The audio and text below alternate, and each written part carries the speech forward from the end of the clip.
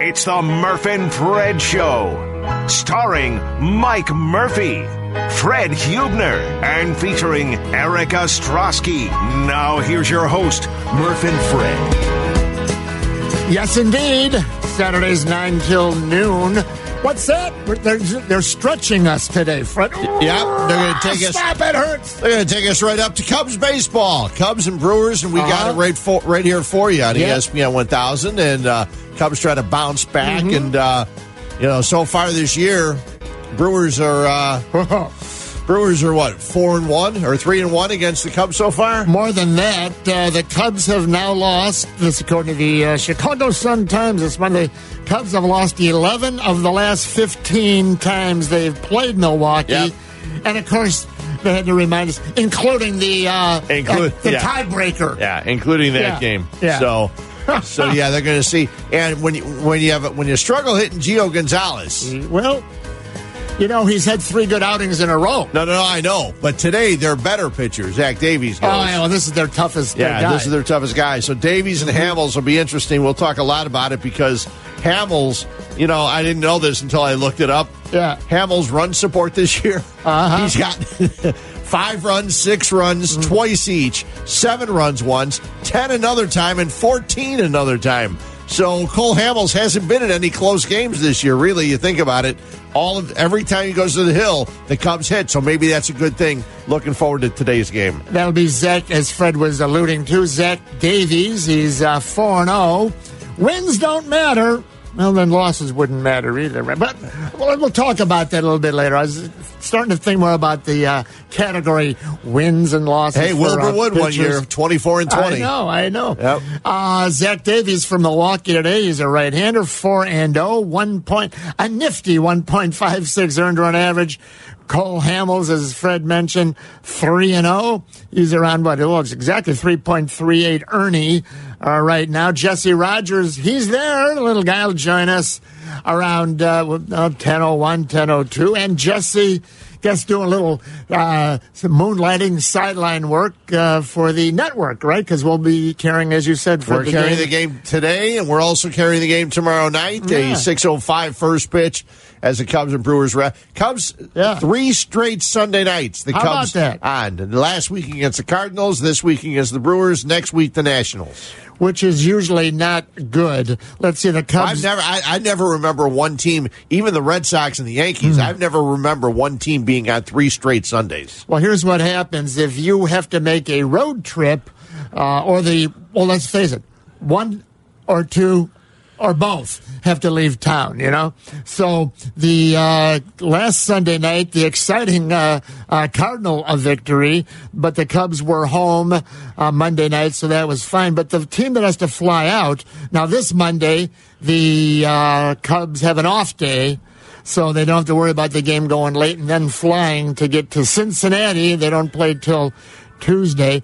The following Sunday, the third of the 3, Fred, you were alluding to, is a night game at Washington, then back home Monday with the Phillies. I'm assuming that's a night game. But teams hate that, which is why, now you probably knew this, they moved the starts up for the Sunday night baseball after many, many years. It's been 7 o'clock. It's 6 o'clock this year for that very reason.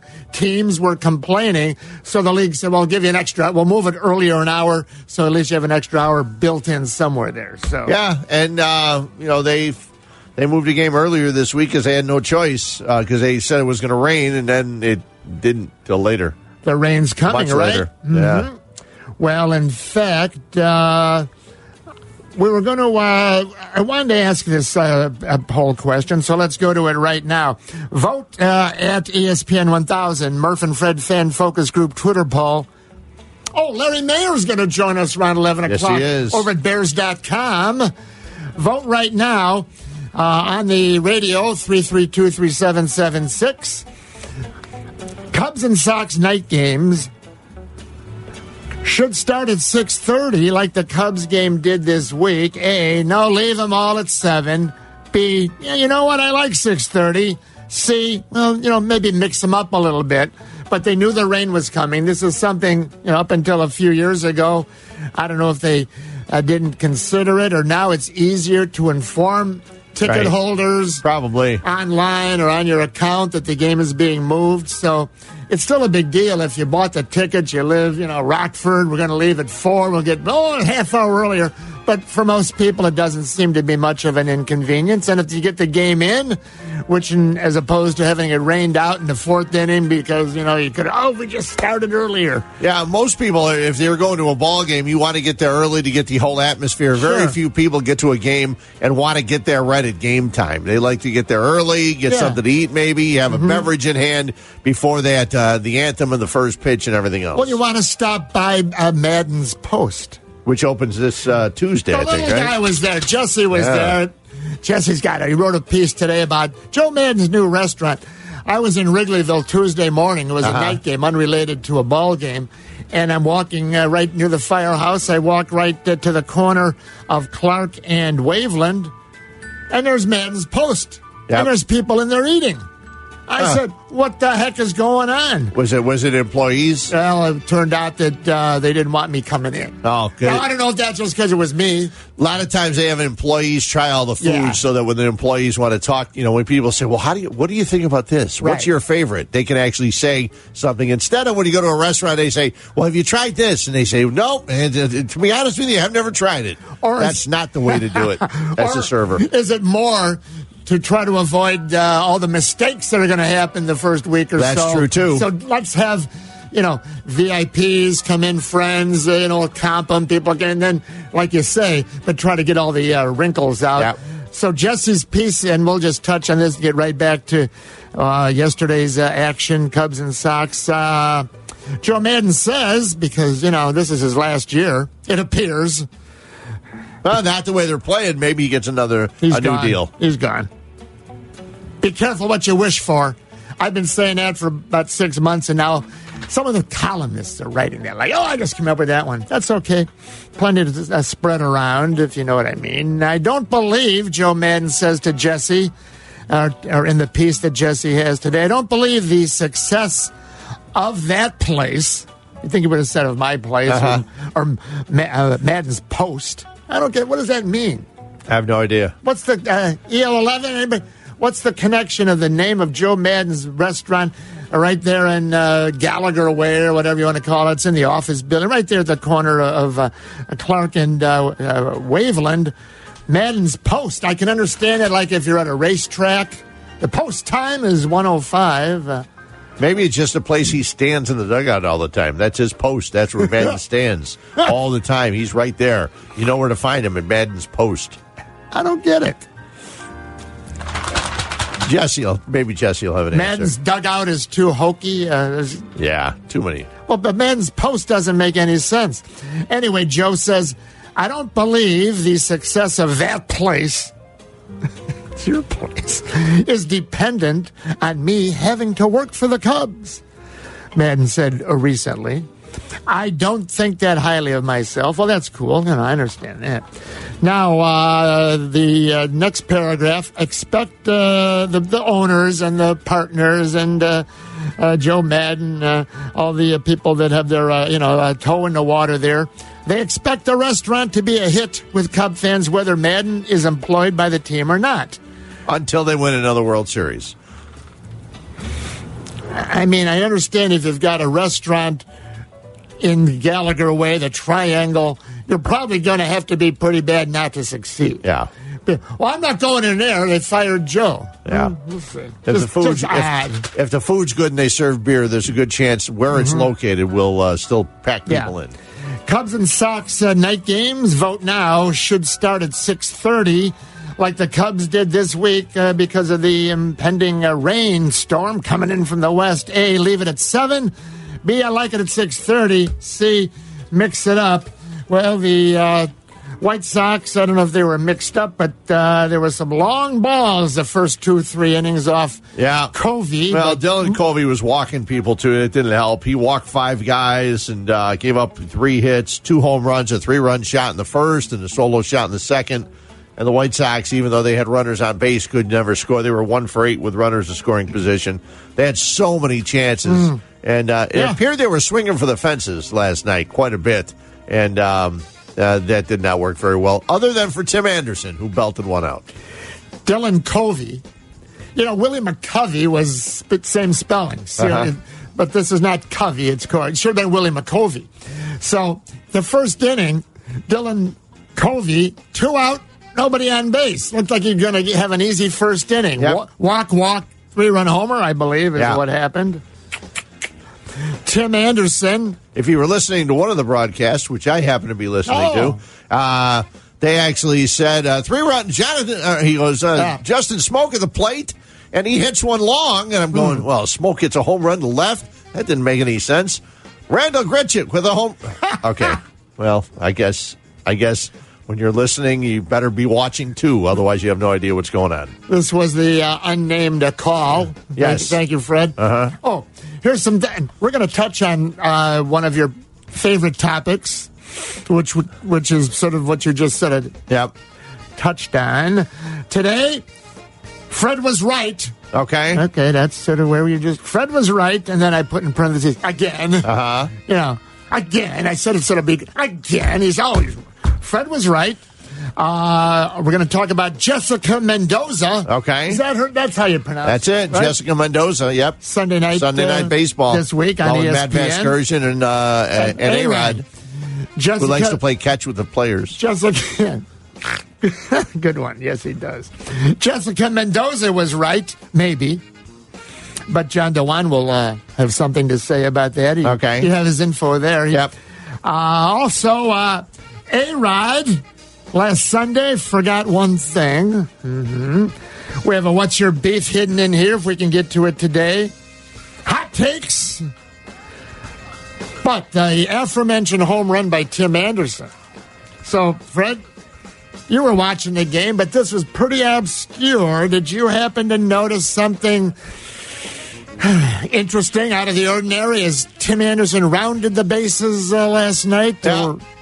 Really? As he was rounding third, I noticed something, and you know, part of it was kind of based on what everybody else was talking about this week. I wasn't talking about it, but a lot of other people were. So, at about the, 45-foot mark between third and home, 90-foot bases, so Murph, that's right in the middle. Very good, A for the course. He's rounding third, hits the home run, and he flashes a sign. And I'm thinking, well, that's interesting, considering that it's been omnipresent for the last 3-4 days about sign flashing. He's flashing a sign. Now, normally, I don't know what the signs mean. Normally, I don't care what the signs mean. I never know what the sign means. I'm an old white guy. I have no idea. Google it.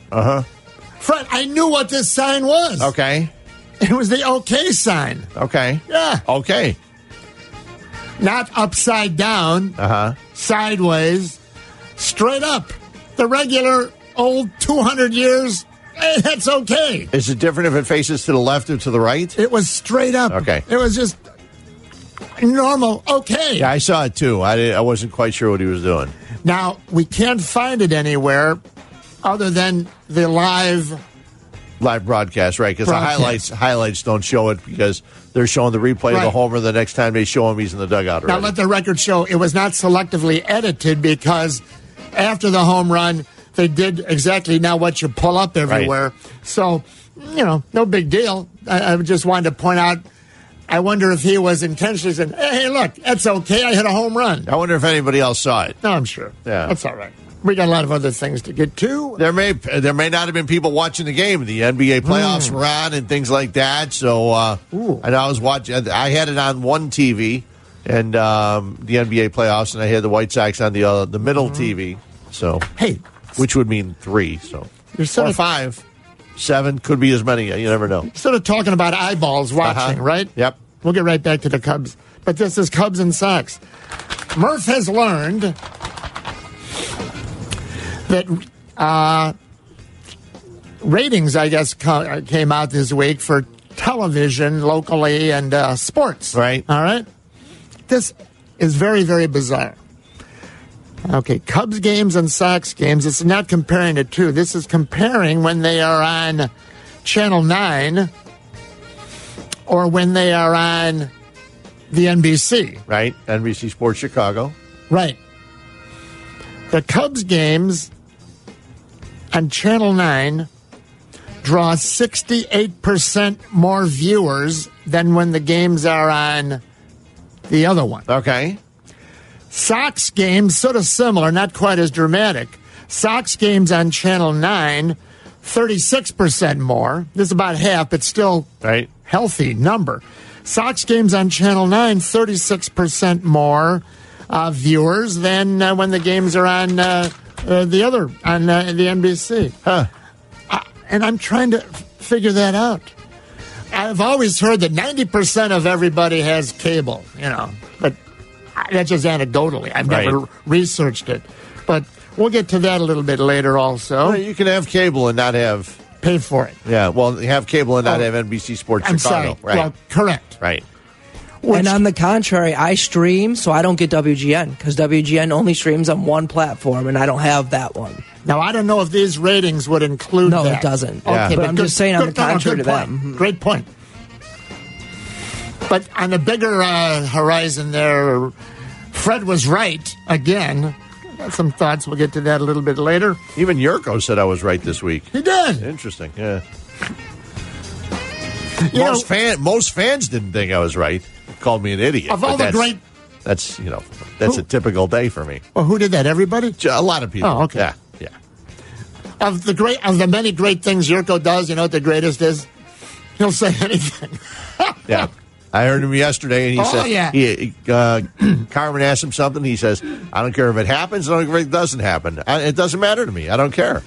I loved it. So the standings in the National League Central right now are... They're pretty bunched up, if you'd ask me. Cubs and Milwaukee in a dead heat for first place. That would mean they're tied in the National League Central. They are both, Cubs 22-14, 8 games. They're both 8 games over 500. Yeah, Cubs are percentage points ahead. Yeah, but that's irrelevant. That's because they've played different different amount of games. And Cubs are 2 up in the loss column. Well, I've talked about this in the past. I know. Cardinals a game and a half back. Bunched up. Pittsburgh 3.5, Cincinnati 6.5. Here's the deal. The Cubs have played 36 games. Fewest, let's see. Cubs have played 36 games. That's near the fewest games played in baseball. Right. Well, because they have so many damn off days. And as you mentioned, another off day coming up on a Monday. So there's a couple weeks in a row where they had Monday, Thursdays off. I got something. Are you trying to make me do all my exclusive stuff in the first 20 minutes off my... Did I leave the yellow pad laying out? No, you didn't see it. No, I think in April they had 7 off days scheduled.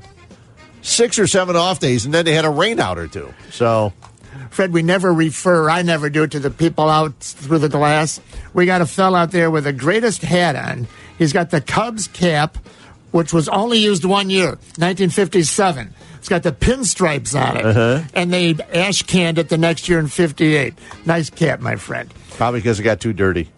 Probably. Or Ernie didn't like it. I'm not wearing that cap. I don't like those pinstripes on the cap. Bad enough you put them on the uni. Fred, the Cubs have played 4 fewer games than Milwaukee, I was mentioning. Yep. And 3 fewer than the Cardinals. But 4 fewer than Milwaukee. Well, so what, Murph? That's good, right? In hockey, game in hand? No. Let's go back last August. What the records show, I was not only the first person to bring this up, but the only one. Back in August, I said, look at this. The Cubs have played 5 fewer games than the Brewers. And the Cubs had about a 4-game lead. In fact, on Labor Day, they had about a 5.5 game lead. But they had played 5 fewer games in Milwaukee. Hockey fans, hockey guys always say, well, that's good. Called game in hand. You can win a few and catch up. Right. Because the other team's not playing. Maybe that's mathematically true. So what happened to the Cubs last year? They had to play 5 more games in September than did the Brewers. And what happened? They didn't have an off day for about 32 days. And, you can say, oh, that's moaning, that's whining, that's, man up. Okay, whatever. The fact is they had to play 5 more games in September. I'm not going to say that was the reason. I'm not going to say anything. They got tired. Maybe that's for other reasons. Point is, you don't want to have 4 or 5 fewer games. Now, this should all even up. But I have learned that Theo and the Cubs sent a private letter to MLB. Right. Stating their displeasure with the schedule. Now, I don't know if that was last year's schedule and this was written in the winter. Well, if that's the case, it didn't work because now they had so many off days in April. If it was written right now, because this is also unknown, and the early next year's schedules were released only to the 30 major league teams. Okay. Not to the media because they're not done yet. But Jerry Reinsdorf, I have also learned from a different source this week, is very upset with MLB for next year's first week and a half of games scheduling for the White Sox.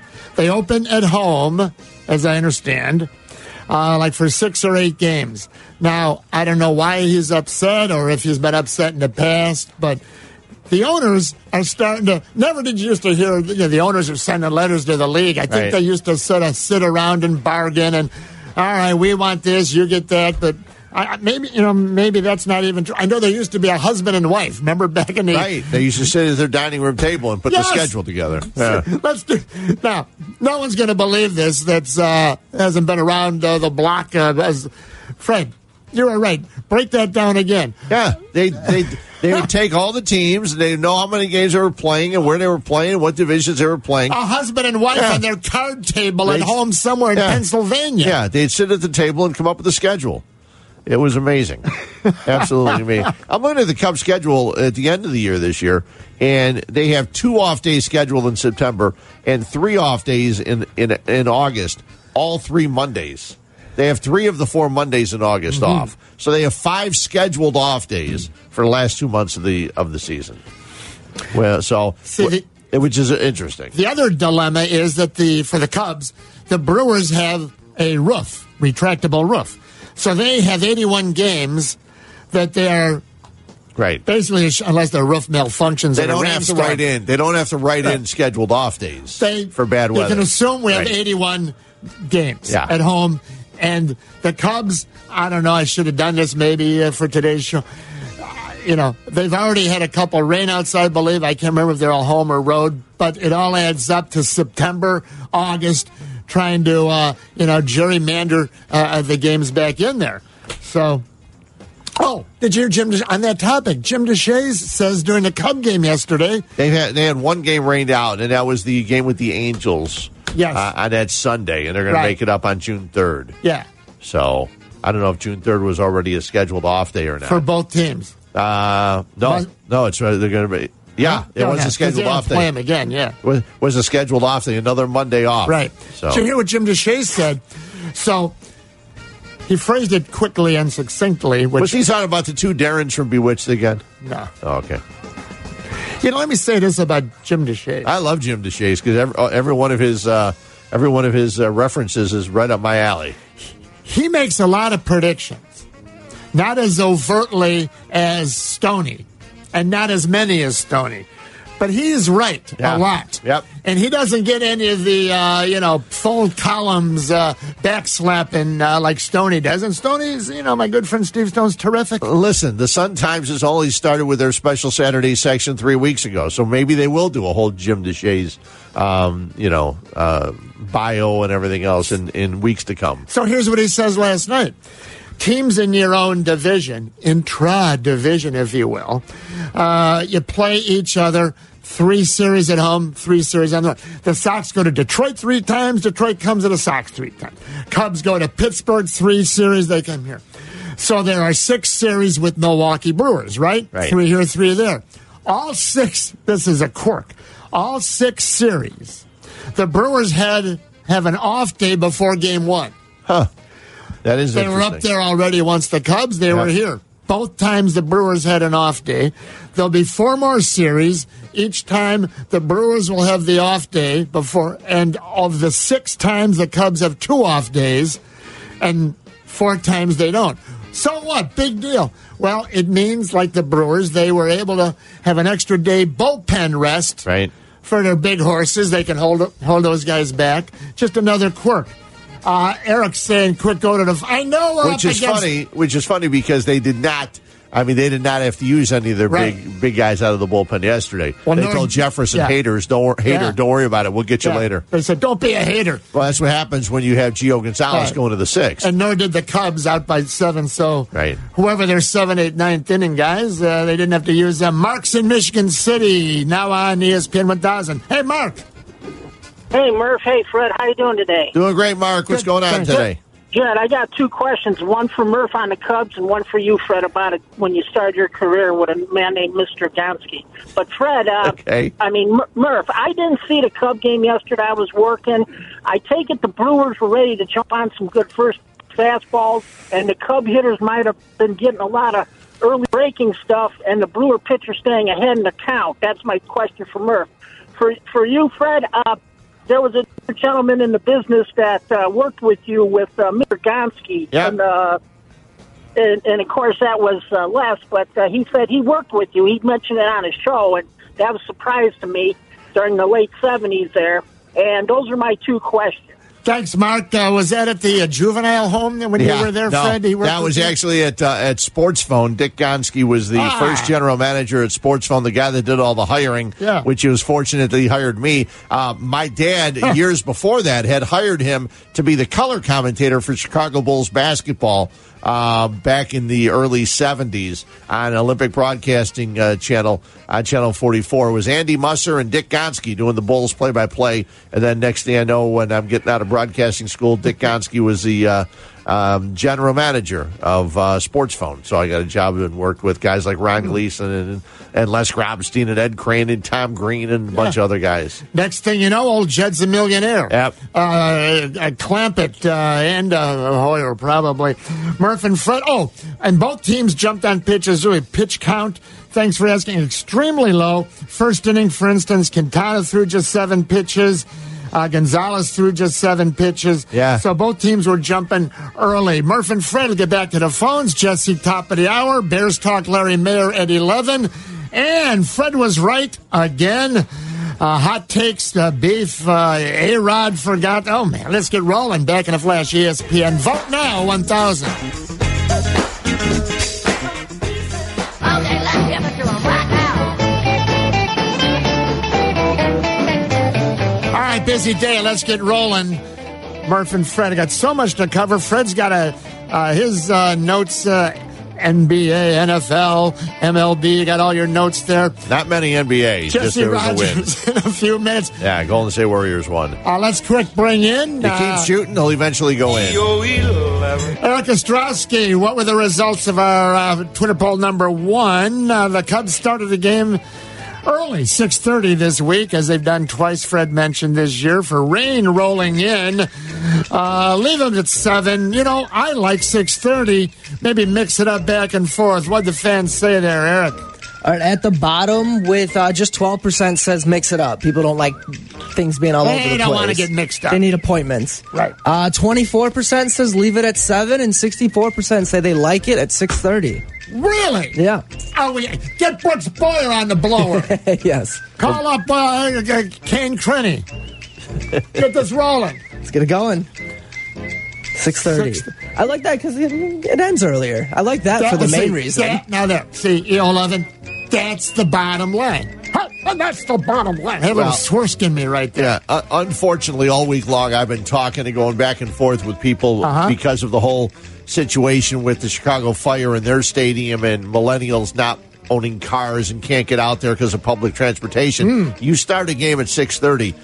The people that live in the suburbs are going to play all hell getting there at 6:30. If you remember, the game at 6:30 the other day, now I know this was a game that was changed during the day, but in the whole first half hour of that game, the stands were empty.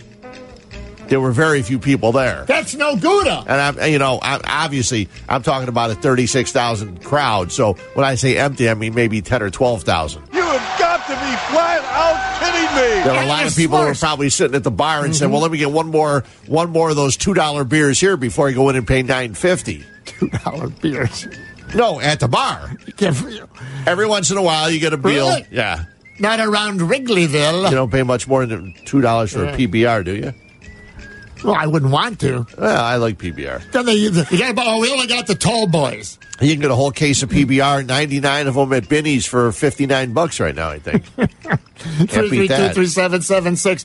Want to thank our caller, couldn't hold. He said the other thing that works in the Brewers' favor, not only are they assured of 81 games at home, no rainouts, there's never those 2-hour delays either, right? Which then you don't get done till 1 a.m. The thing, though, about starting games at 6:30 is what Eric said. It's cool. You get home a half hour earlier if that's what you're into. But you know who doesn't like it? TV. They want games to start at 7 for.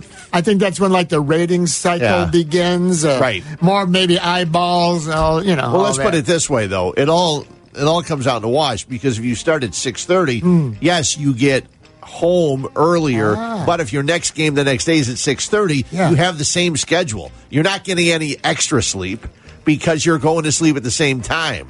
You still have to get up a half hour earlier. That's a great point. So all of that's the same for the players. And conversely, you're right.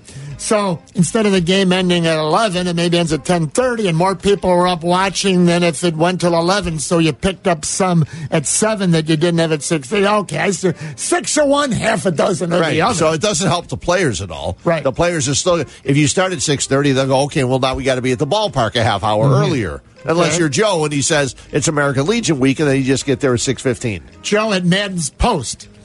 E11, are you said you're looking up something there on Madden's Post, and did you gain any ideas what the name of that restaurant means? I've been digging around. I've read articles about it. I can't find an actual reasoning for it. The only thing I've seen is it's where the streets come to a corner, is what it says. But that, to me, why not call it Madden's Corner then? Right.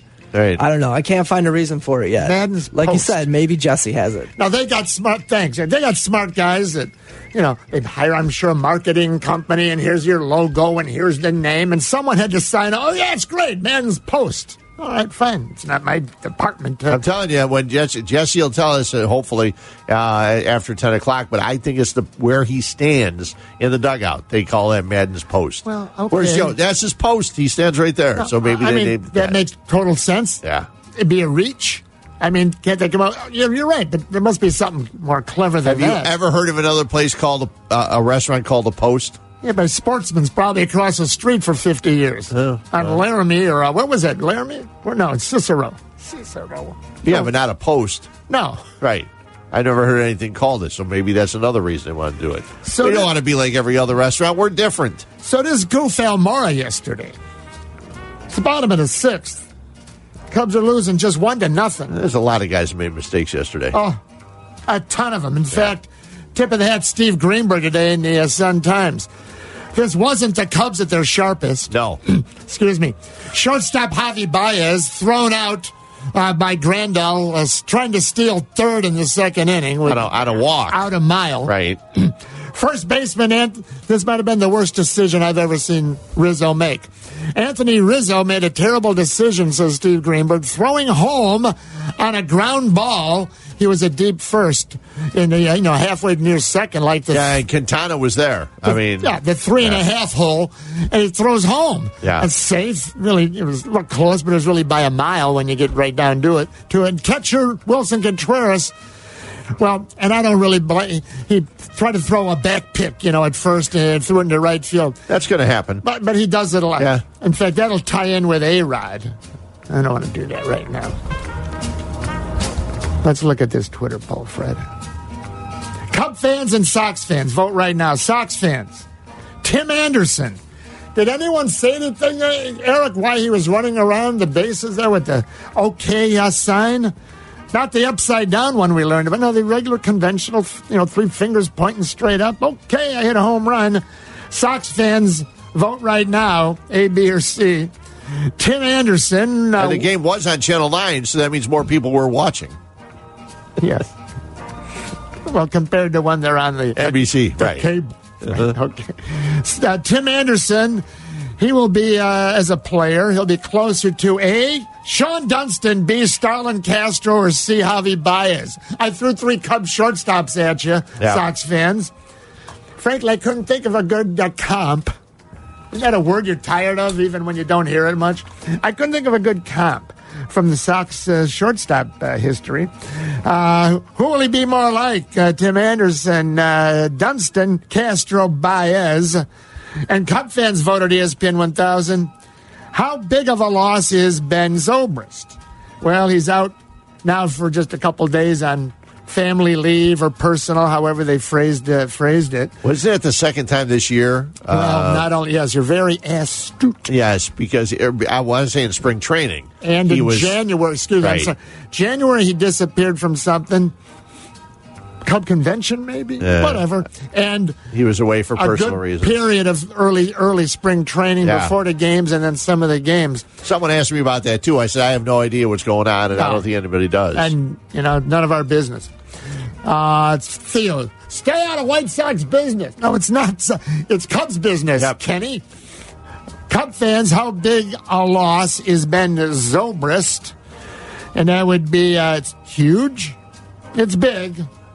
Somewhat of a loss, or very little. Vote right now, Cub fans and Sox fans.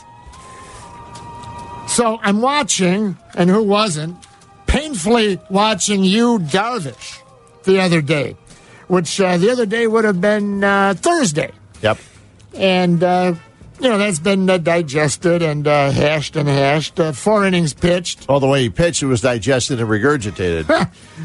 If you look at the line score, as it's officially called, 4 innings pitched, 1 hit, 1 earned run. That's not bad, right? 97 pitches, 6 walks, 7 strikeouts. Let me just say this. You cannot be a major league starting pitcher if you are continually unable to get to the 5th inning. This is the second time, I believe, in his last 2, maybe 3. I think 2 out of 2 where he's only made it, through the 4th. Right. But that's not why I wanted to comment on Yu Darvish. I wanted to tip the hat to so the inning ends, right? Uh-huh. Painfully, usually. The inning ends, and Darvish is walking off the mound at 97 pitches. You go, oh, my gosh, what's happening here? And a brilliant, I don't know how they did it, but the commercial comes right on, all right? Okay. And it's for the big airline. Gotcha. The Cubs' big airline. And I'm going, how brilliant are these marketing guys? How did they know this was going to run right here? And they do. They run a commercial. Here it is, Fred. And it's all about not me, not you, but Yu Darvish. It comes right out. You. You're the reason we fly to 100 destinations and why we don't charge you fees to change your flight or check 2 bags. You. How did they know? How did they know? Yeah. You. Yeah. Oh, man. Yeah, he went 4 innings in each of his last 2 starts. Yeah. He's gone 4 innings, so he needs to do more than that. He needs to do much more than that. Murph and Fred back in a flash, ESPN 1000.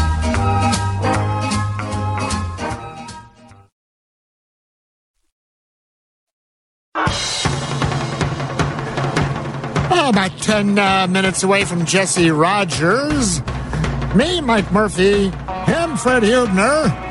332-3776. Vote now at ESPN 1000. So here was a little note in the Tribune the other day, or actually it's from the Stats Company. During the Diamondback series, that would have been, when the Cubs were in Arizona, Joe Maddon earned his 400th victory as Cubs manager. All right?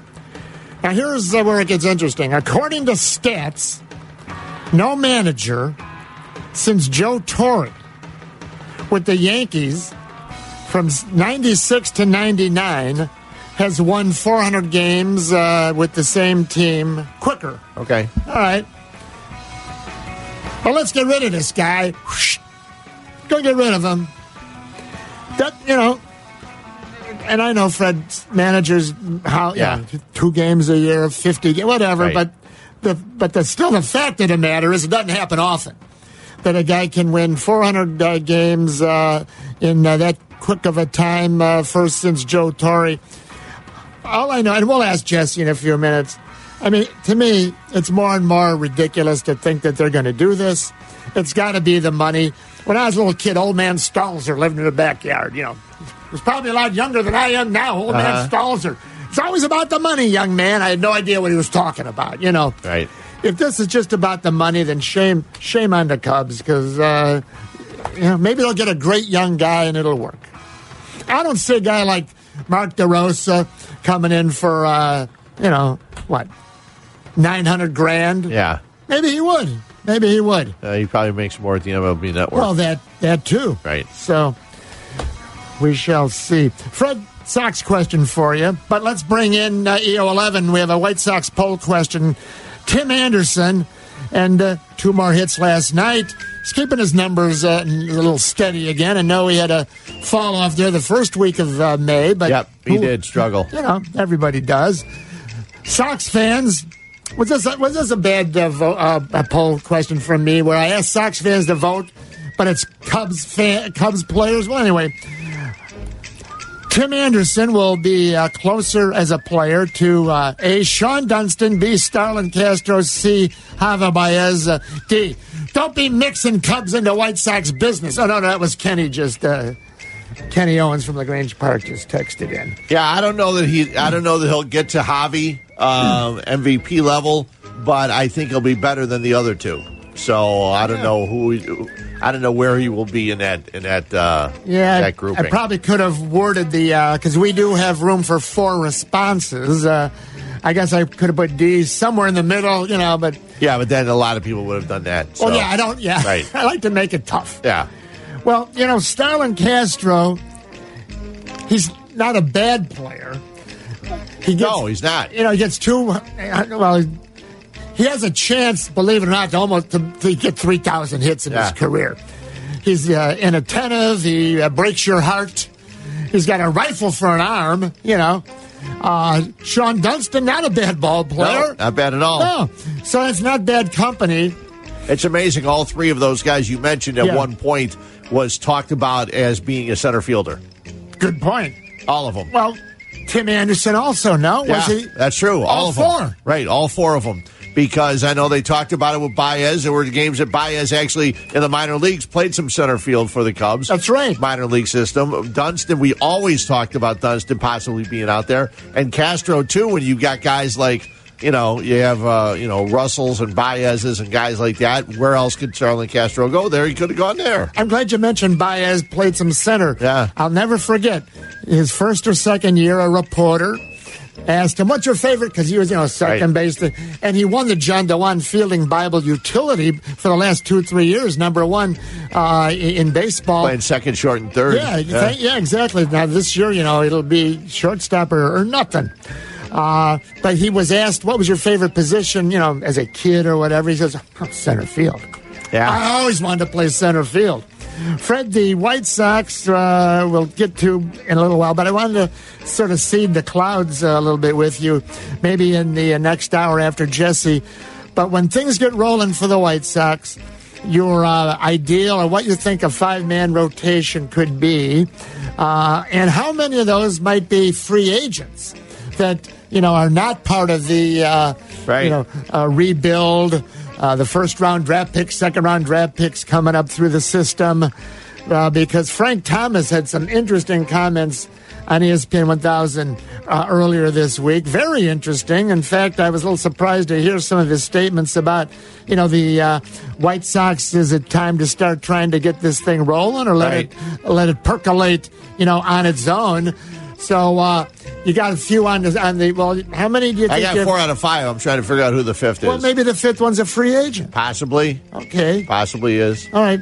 Well, give us a sneak preview, and then we'll get into it a little bit later. Well, this will be when to get good, so it'll be a couple years down the road. Sure. Kopech, Cease, Rodon, and Lopez. And Lopez is an if. Mm-hmm. He's very iffy to me. But I think Rodon coming back from whatever it is, because he still hasn't been gone for Tommy John or anything yet. They're still waiting on that. But we know that Cease is coming. Cease is pitching well. Kopech's got Tommy John. They do have a lot of other pitchers. Yeah. We'll see how things go. We'll get into that a little bit later. Jesse in a few minutes. EO11, what the Sox fans say, or did they stay away? Because, no, Murph, I'm not voting for a Cub. And really, I was not trying to force you to vote for a Cub here. Tim Anderson will be closer as a player to Dunston, Castro, Baez. What do we have in early result voting here, Eric? At the bottom, only 17% thinks that he will be like Javi. Okay, well, Fred said that too, but that's that's what'd you call him? Possible he was the MVP. Yeah, exactly. he was MVP runner-up last year. So I don't know that Tim Anderson's going to get to that point. And that's no shame on anybody. No. And 33% of the voters said Sean Dunston, and then half the voters said Starlin Castro. It's close. And again, all three players. There's guys that are 10, 15, 18-year career type guys. Counting Tim Anderson should also be. All right, Jesse, coming up. Last to cover, Bears fans. We didn't forget about you. Bears Talk at 11. Larry Mayer over at Bears.com. He does a great job. Back in a flash, it is ESPN 1000.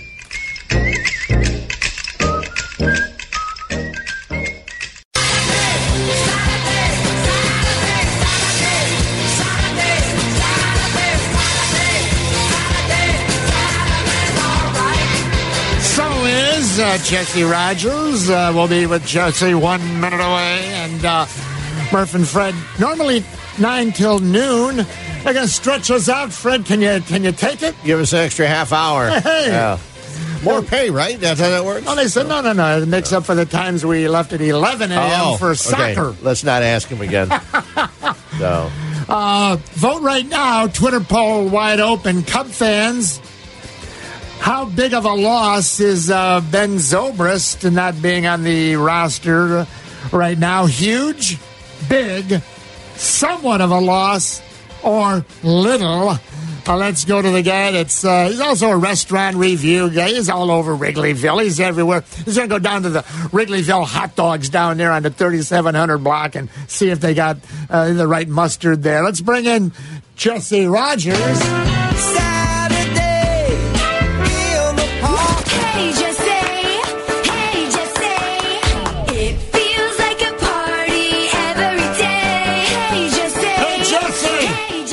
Jesse, good morning, young man. Good morning, Murph and Fred. I'm at the park, but not the park that I will be in an hour. I'll be at Wrigley in an hour. Can I give you a little play-by-play? So, wait, hold on. You're at the park now. You're picking up $6 umpiring in Northbrook Little League. You're not far off. I'm watching my 10-year-old daughter pitch in softball. Listen to this, Murph. Nice. Fred, they just pulled off a triple play. There you go. First and second, line drive, the shortstop steps on second, throws the first triple play. My daughter's pitching, got her out of a jam. Kind of like Arcia yesterday. In that game. Yeah. Did they know what they were doing, or was it just sort of they ran into each other? There was a lot of yelling, throw it, step on second. There was a lot of direction going on. Hey, that happens in the big leagues, too. How about the other day when Rizzo, one of his smart plays, unlike throwing home yesterday, but that's okay. He's a terrific Gold Glove type first baseman. How about that bunt to first base that went all the way in the air, about 89 feet? He let it drop intentionally, and then nobody knew what was man on first. No one knew what to do. The announcers that I was watching, they had no clue for about 2 innings till finally. And what you do, see, you don't have to touch a bunt. It can land. Len goes, it can't be infield fly. Well, yeah, Len, there's only a man on first. We understand it can't be an infield fly rule. What you do right there is you pick it up on the hop, and then if the runner stays on the bag, you tag him and then step on the bag, out, double. But if you step on the bag first, then he stays safe. But what do we know? We're just umpires, right, fellas? It's a great play by Rizzo, not a good play by the runner. Yes. But Rizzo did make a mistake yesterday going home on that ball. Yeah, that's okay. That's okay. He was only 115 feet, and the man was 2 feet from home. Yeah, but then again, it doesn't matter if you don't score a run. True. Because you can't win if you don't score a run. Jesse, let's go to the fun stuff first. You wrote a great piece about Joe Madden. By the way, you'll see Joe often. I have 2 questions for Joe. Number 1, why did he stop? Why did he stop using the black dye in his hair? And number 2, why did he start in the first place? I think he heard enough criticism, to be honest. I think he heard enough of it and went back to his old ways. It's not that the promotional deal and the endorsement deal expired. I don't think he got any money out of it. I know. Well, he never said he did. No, right.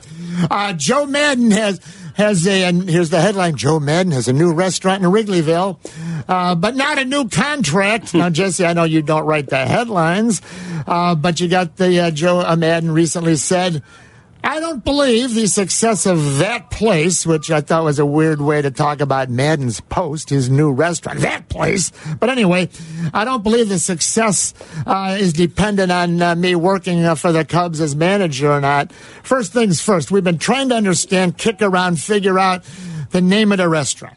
Now, the owners and the partners are listed in here, and I'm sure they had a marketing firm, right, Fred, that said, here's the logo, here's your schemes, here's the decor, and here's some names. What in the heck does the name Madden's Post mean? We don't get it. I think it's just like I was talking to Eric, post up at the bar or whatever the case may be. It's a place to go, Madden's Post. That's all I know. I know he wanted to call it the Flamingo Room, but in fact, his upstairs VIP area is actually called the Flamingo Room. But that's the name that he liked from his days growing up. I'm not sure how they landed on Madden's Post, other than it's sort of just a place to go and post up, that sort of thing. The partners and Joe say expect the restaurant to be a hit with Cub fans, whether Madden is employed by the team or whether Ricketts and Theo decide it's too much money. Oh, no, I put that part in. Yes, they are counting on the service and the food like any restaurant would be, but especially this one because he might be gone. Ava down in Tampa is a good blueprint for him. That is a great restaurant, has great reviews. I've been there. Forget me, though. The critics say it's a good place. And he left days after it opened, just like Ditka. So ironic when I did the research. Yeah. Ditka left just as Ditka's open. Joe leaves Tampa just as Ava opens. So he's not too concerned if the food and the service are good. Yeah. And obviously being adjacent to Wrigley Field.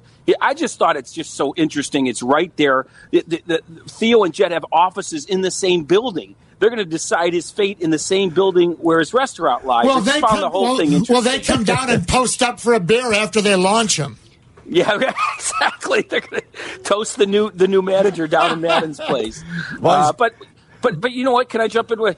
Now, it's just that the fact that we're talking about this today. I actually think as of this week, and not just because they recovered from the good start, I actually think he's more likely to get an extension than not. I think this is just my own feeling that Jet and Theo are already seeing exactly what they wanted to see, and I don't think he's doing it to get an extension. Mm-hmm. I think he's being this more hands-on guy because of the off-season conversations they all had, and they decided we want more of you, the players, the front office. So I actually think he will be around past this year. Now, long way to go. They could end up in last place. I'll be wrong. But I just have that feeling where 3 months ago, I didn't feel that way, Murph. Well, and Theo did say the other day that they have decided, and you've reported it in the past too, they've decided they will not talk about any of this till the season's over. That doesn't mean that in 3 weeks they don't make a deal. It's just what they decided, right? Yes, of course. They can change any day. I actually think they'll probably stick to that. I mean, I guess there's a scenario. They're 15 games up in August. They sign them to a 2-year. There are scenarios. But I actually think for the most part, they'll stick to doing it after the season. My guess would be a 2-year extension. But we're ahead of ourselves. I mean, it's just early May. I don't want to say ahead of ourselves. I think it's a terrible misjudgment on their part, and I think that we should talk about it now. I've said since November, be careful what you wish for. Yep. Now, all the columnists are using that phrase except for you, Jesse, so why don't you just use it too, because everybody... I should use it because it's a good phrase to use. Yeah. There are so many bad directions you could turn, and an unemotional Theo, I think, will see that. But I think, remember, Theo is so calculated. The whole offseason was about making people feel uncomfortable, including his manager, to push them in the right direction. So maybe it worked. Maybe it worked. I don't think Joe is prone to being pushed, but I think he's open to discussion. And when his players say, we want more of you hands-on with us, I think he responds. Just for my 2 cents, if you have a contract that runs through the year, I've never understood why you needed to have another one. And there's nothing wrong with being a lame duck guy, and I understand media people and everybody always has to ask the questions. But your deal runs through the year, and at the end of that, they can give you another deal or not give you another deal. They're protecting themselves, too, because they don't want to give money and then all of a sudden at the end of the year decide, well, we screwed up and we should have launched them. So, he has a deal, and I don't necessarily have a problem with them not talking about it until the year's over. I'm with you, Fred. Look, there's been many guys that get extensions and then they're fired a year later, right, and the team is on the hook for $20, $30 million. It happens a lot. I don't disagree with you. And I actually think Joe, maybe there's a part of him that feels disrespect, but at the end of the day, I think he's okay with it. I might be wrong, might be naive. I actually think he's semi-okay with it. In fact, I loved how he twisted the storyline, the narrative, and during the offseason, he said, look, I'm going to be a free agent. Just as much as they can decide my fate, I can decide mine as well. Exactly. What if someone else comes in and offers him $7 million? It's doubtful, but you know what I'm saying. Like, I feel like he's okay with it. I really do. He's made a lot of money already. He could get a job broadcasting, managing, consulting, whatever. No matter what happens this year, he could be a limo driver. He can drive his van. Drive with Joe. Be a chef. Yeah, he could be a chef in his restaurant. What do you figure? $3 million? They'll knock him down from the $6 million. Yeah, that's the tricky part, Murph. That I know, really is. I mean, you go 5 for 5 making the playoffs, you get a cut 50. I don't know how you can do that. Nobody in baseball gets cut. I mean, players. Players, front office, nobody gets cut. Right. But see, think about it, Jess. They can't do that with an extension, but they could do it when the year's over. You know what I'm saying? You're not going to say, okay, you're making 6. We'd like to extend you for 3.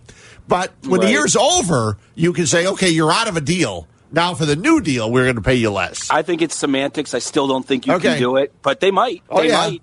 Well, if they don't, someone else will. The other trick is, if they don't renew your contract, they go, we didn't fire him. Right. We just didn't renew his contract. And the other thing is, if it's a 2-year extension, come on. Yeah. You're talking another $12 or $13 million. Now, I say that knowing they don't have enough for Craig Kimbrell or anyone else. But still, it's $12 or $13 million. It has nothing to do with the luxury tax. You should be able to pay Joe. Right. This is from Stats and Stats. They simply call it Stats now. During the Diamondbacks series, Joe Maddon earned his 400th victory as Cubs manager. According to Stats, no manager since Joe Torre with the Yankees from 1996 to 1999 has won 400 games with the same team quicker than Joe just did. So, anyway, we'll leave it at that. Oh, Jesse, fine piece today. Joe Maddon's new restaurant, ESPN.com. When you get the free burgers for this, what time should I meet you there? Now, full disclosure, this has nothing to do with the piece. I am going there. Tonight for the soft opening to give a review on the air on Monday. But there you go. There's my guy. It has nothing to do with the free burgers. You learned a lot over on Belmont Avenue. Well, the only way I was going to write about the restaurant, my editors and I decided was if I went to Joe and said simply this: what happens to the restaurant if you're not here next year? And he gave a good answer. He said, I'm not arrogant enough to think that it's about me. It's about the food and service. No, I was just kidding. Great job. You Darvish. Now, let me just make this a general phrase, not necessarily you Darvish. If you're a starting pitcher and you can't go 4 innings, you are not a starting pitcher. What could be more simple than to phrase it like that? In general, you got to go 4 innings or you ain't a starter. I'll give you another way to phrase it. If you can't throw a fastball for a strike, you're not a pitcher. You're not a pitcher. Well, how about people this week? Excuse me. There was just tell him to throw fastballs. Come on, don't you people he doesn't have confidence right now. You're going to tell him, keep putting number 1 down, and tell Contreras, number one. He's going to be out there and go, I can't do that. I can't get He'll be bouncing him up and down where Pat Piper used to sit and Jack Brickhouse, and you can't tell a guy to throw fastballs, but he's got location with almost everything else. How can this happen? A fastball, you only got yips on 1 pitch? That's bizarre. Yeah, it is. I'm still trying to figure out. They're sending him back to Bob Tewksbury for a little reconditioning or whatever you want to call it, mental help. I loved his gum back in the day, Yeah, so I don't know. It's a great question. It's so ironic that this is a guy that can throw about 6 pitches, but the supposed easiest one to throw, a fastball, he can't find the zone with. So he is surviving, though, a little bit at least. It was a one-hitter with 6 walks, but that's the Marlins. You know, if he gives 6 walks to the, Brewers, whoever, he's going to get pounded. So he's got a little time here to figure it out, but not much. I mean, luckily they've recovered, and they can carry him a little bit because the other 4 are doing well, but can't really carry him the whole year if he's pitching like this. Cubs and Brewers baseball right here, ESPN 1000, starting pregame around, not around exactly, at 12:30. You have a few more minutes, or are you going to yell at the umpire for something now at your daughter's Wait. You guys know me. I'm yelling at my daughter before I yell at the umpire. So she's the pitcher? Is she pitching? She pitched the first 2 innings. She's done now. Does she do the big windmill? Yeah, the whole windmill thing, Does she have the face mask, like a catcher's mask? Face mask, the whole thing. They're just 10 years old, so they got to go with the full, gear. Sure, I hear you wore it too, just in case the umpire. He's wearing it now. Hey, you're looking better, Jesse. I don't know why, but you look different. You look good, man. What's up? You guys are killing me. You're killing us. Oh, by the way, you remember Olivia Newton-John? Sure. You go back that far, right? Have you never been mellow? Grease. No. Grease. Yeah. But she had a famous workout song. Remember the video? Remember this one? Yeah. She's dancing around in her leotards, and she's got all the thing working there. She left a message, evidently. She's been trying to, this is for you, she's been trying to reach Albert Elmora. Okay. We have the message here, and she only knew how to reach him through you. She wants him, if he can, to join. She's making a comeback. She's going to redo the Let's Get Physical video. All right? And she wants, here it is, Albert Elmore, can you join me as a backup dancer? All right? A backup dancer for my new Let's Get Physical video. And she says, but if not, please return my red headband. He does have a new look going this year with that Chia Pet hairdo, and stuff. Yeah, I don't know what the headband's all about. I got to ask him. It's a little different. All right, he's got the headband, and then Moncada's got it on the other side of town too. Right. So it's a new thing, right? Yeah. Right. Oh, I would hate if that's a new thing. Moncada and Abreu, right? Are both Abreu started? Abreu's got it too. Yeah. All right. If you got another minute, lightning round.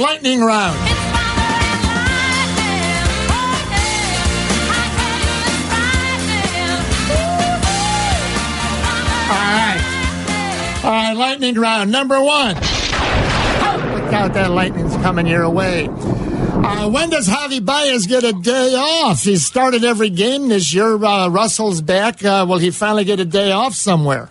Absolutely. There's no doubt about it. Joe's been thinking about it. Now that Russell's back, it's probably going to happen soon, but they have a day off Monday. So look for the next day-night situation or when Baez is slowed up a little bit. But it's gonna come soon, probably the next road trip. All right. Jose Quintana, or as Pat Quintana, my buddy Pat, Jose Quintana, he's had some nice outings. Now, I've been saying, Fred, if indeed Eloy and Dylan Cease are going to be the real deal, you got to get a guy back in return, Quintana, that could go 15-5, 18-6. That's 3 good outings out of every 4. He's been doing that now, Jesse. What got into him, and can he sustain? Well, you've heard me talk about it. He's added a changeup, and I think he's learned from Hamels and Lester that being aggressive in this day and age is your best solution. The teams don't put 5, 6, 7 hits together in an inning. They do take you deep, but if they take you deep without a guy or 2 on, you can survive that. And in fact, his home run percentage is up a little bit, like everyone's, but he's not giving up more runs because he's not walking guys. It sounds like pitching's complicated, but sometimes it's not. Add a pitch like a changeup, throw strikes, and now you see what's happening. He's just staying aggressive, which is great. Yeah, you're right. Not walking people is such a key, and he hasn't. Hendricks has stopped walking, and not that he's walked a lot of people anyway. And I'm looking here for the entire year. Could this be right? Cole Hamels, who pitches today, has a total of 14 walks. Now, he did walk 6 in the game 2 weeks ago. Right. A bunch of them came in 2 games, the opening game and then the other day. But Hamels really is focused on that. So is Lester. And maybe you have to be it's backwards thinking almost with Hamels. He knows he's going to give up home runs, so he's not going to nibble. He's actually going to go after guys, because if he gives up that homer with 2 guys on, his outing is screwed. Right. So he'd rather throw his not mediocre stuff, but his less than Hamels stuff down the middle of the plate. It's as simple as that. Nibbling, it just gets you in trouble. It doesn't matter if you're a fireballer or 35 years old. Nibbling's just going to get you in trouble. I think he thinks, especially in this day and age. But whispering in her ear is okay. Lightning round. We have a Twitter poll question on board. Let's bring in EO11. Cub fans, how big a loss has Ben Zobrist? A, B, C, or D? Huge, big, somewhat, or little? Before you give us the results, Eric, Jesse, do you want to vote on this? Let's bring in EO first. I'm sorry, okay. Jess. I'm sorry. That's all right. What do we got, Eric? So at the bottom with 10% is little, 17% said huge, and then it's 38% big, 35% somewhat. Okay. So it's quite a split between 2 different opinions. It gravitates towards the middle. Well, I say huge. Fred, I said somewhat. Somewhat. Yeah. Huge, big, somewhat, or little, Jesse Rogers? Yeah, it's a great question, by the way. I would lean towards big. I'd lean towards big because of the intangibles more than what he's actually can do at the plate or in the field. And remember, he's got a good run in him at the plate left. I think that he's going to help. But I just add the intangibles, things we can't even quantify. So I would say big. I'd say big, but not huge. Okay, not biased Rizzo or Brian Hughes. All right, I sort of agree. He has slowed down this year. I actually mean physically. He looks a half step slower, but 37, 38 is on the 4th year of a 4-year deal. But here's where it's huge. He plays second base, left field, and right field, and he's a switch hitter, and you can move him around everywhere. He may not help you defensively, but he usually doesn't hurt you, if you know what I mean. Doesn't have the big range, but he doesn't box too many and blow too many plays. His arm threw someone out, first to third or home, second to home recently. But if he does not come back for a while, and he's away, as everyone I think knows, on a personal leave, whatever you want to call it, Ian Happ. Now, here's where Ian Happ was signed in the first round, number 7 or 8, 3, 4, 5 years ago now, to be the replacement for Zobrist. Why do I say that? He's a carbon copy as far as switch hitter, second base, left field, right field. Right. This is where Happ was supposed to be the guy for when Zobrist slowed down. Yeah, it's some good points there, but I'll counter it a little bit and mention Addison Russell's name. He's actually I've not said one word baseball wise about Russell because it's been all this other stuff. He's actually looked okay. He's looked okay at second. I've liked his at bats. Took a walk, doubled the other day. Baseball wise, I've liked what I've seen from Addison.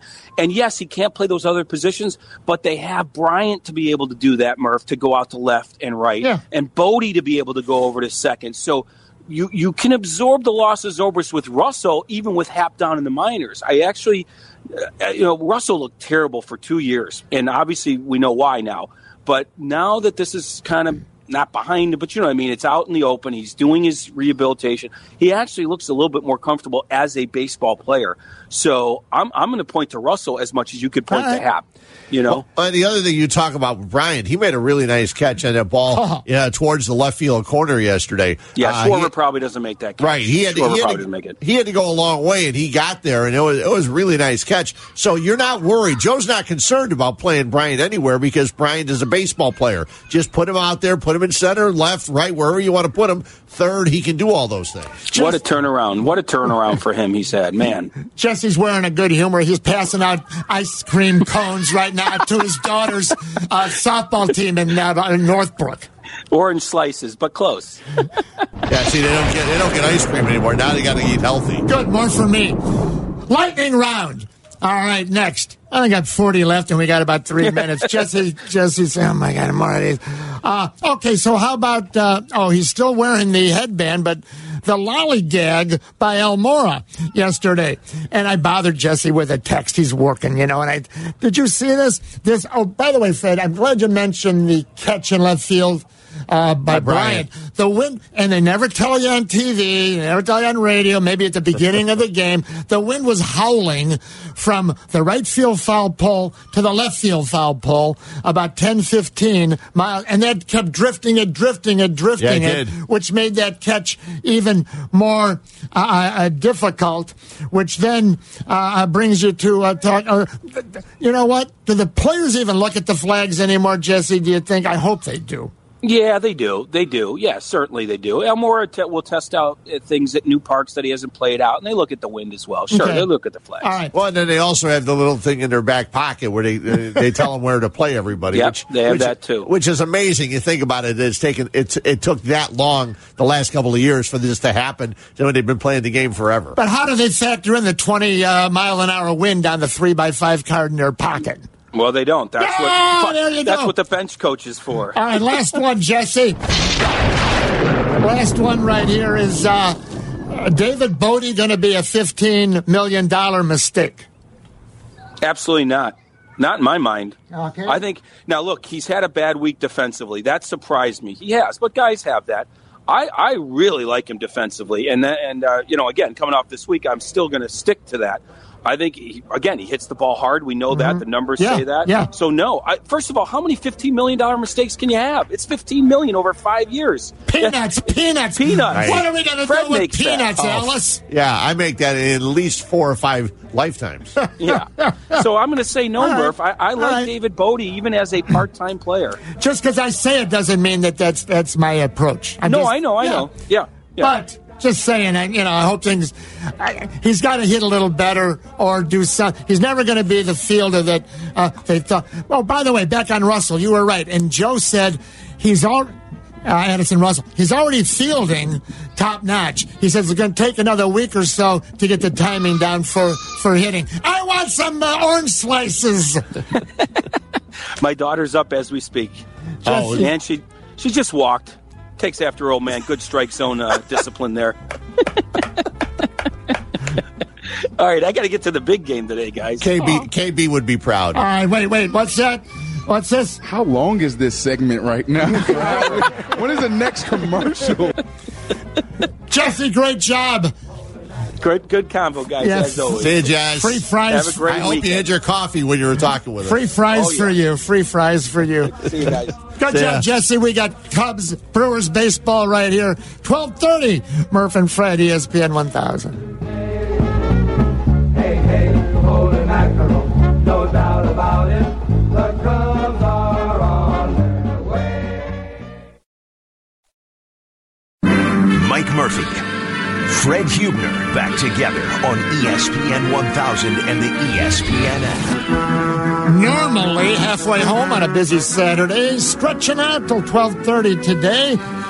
And then we throw it to, is that the technical radio online? We're throwing it over to. Yep, throw it over Network. to ESPN Network Radio as we've got the Cubs and the Brewers today. And the Cubs and the Brewers tomorrow. So you can catch them both days right here on ESPN 1000. And the Cubs have made a move today as they called up left-handed pitcher Xavier Cedeno, actually activate him off the 10-day IL. Yeah. And they sent Alan Webster to the IL with what they call, you could just call it a bad, nerve problem, but it's called radial nerve inflammation.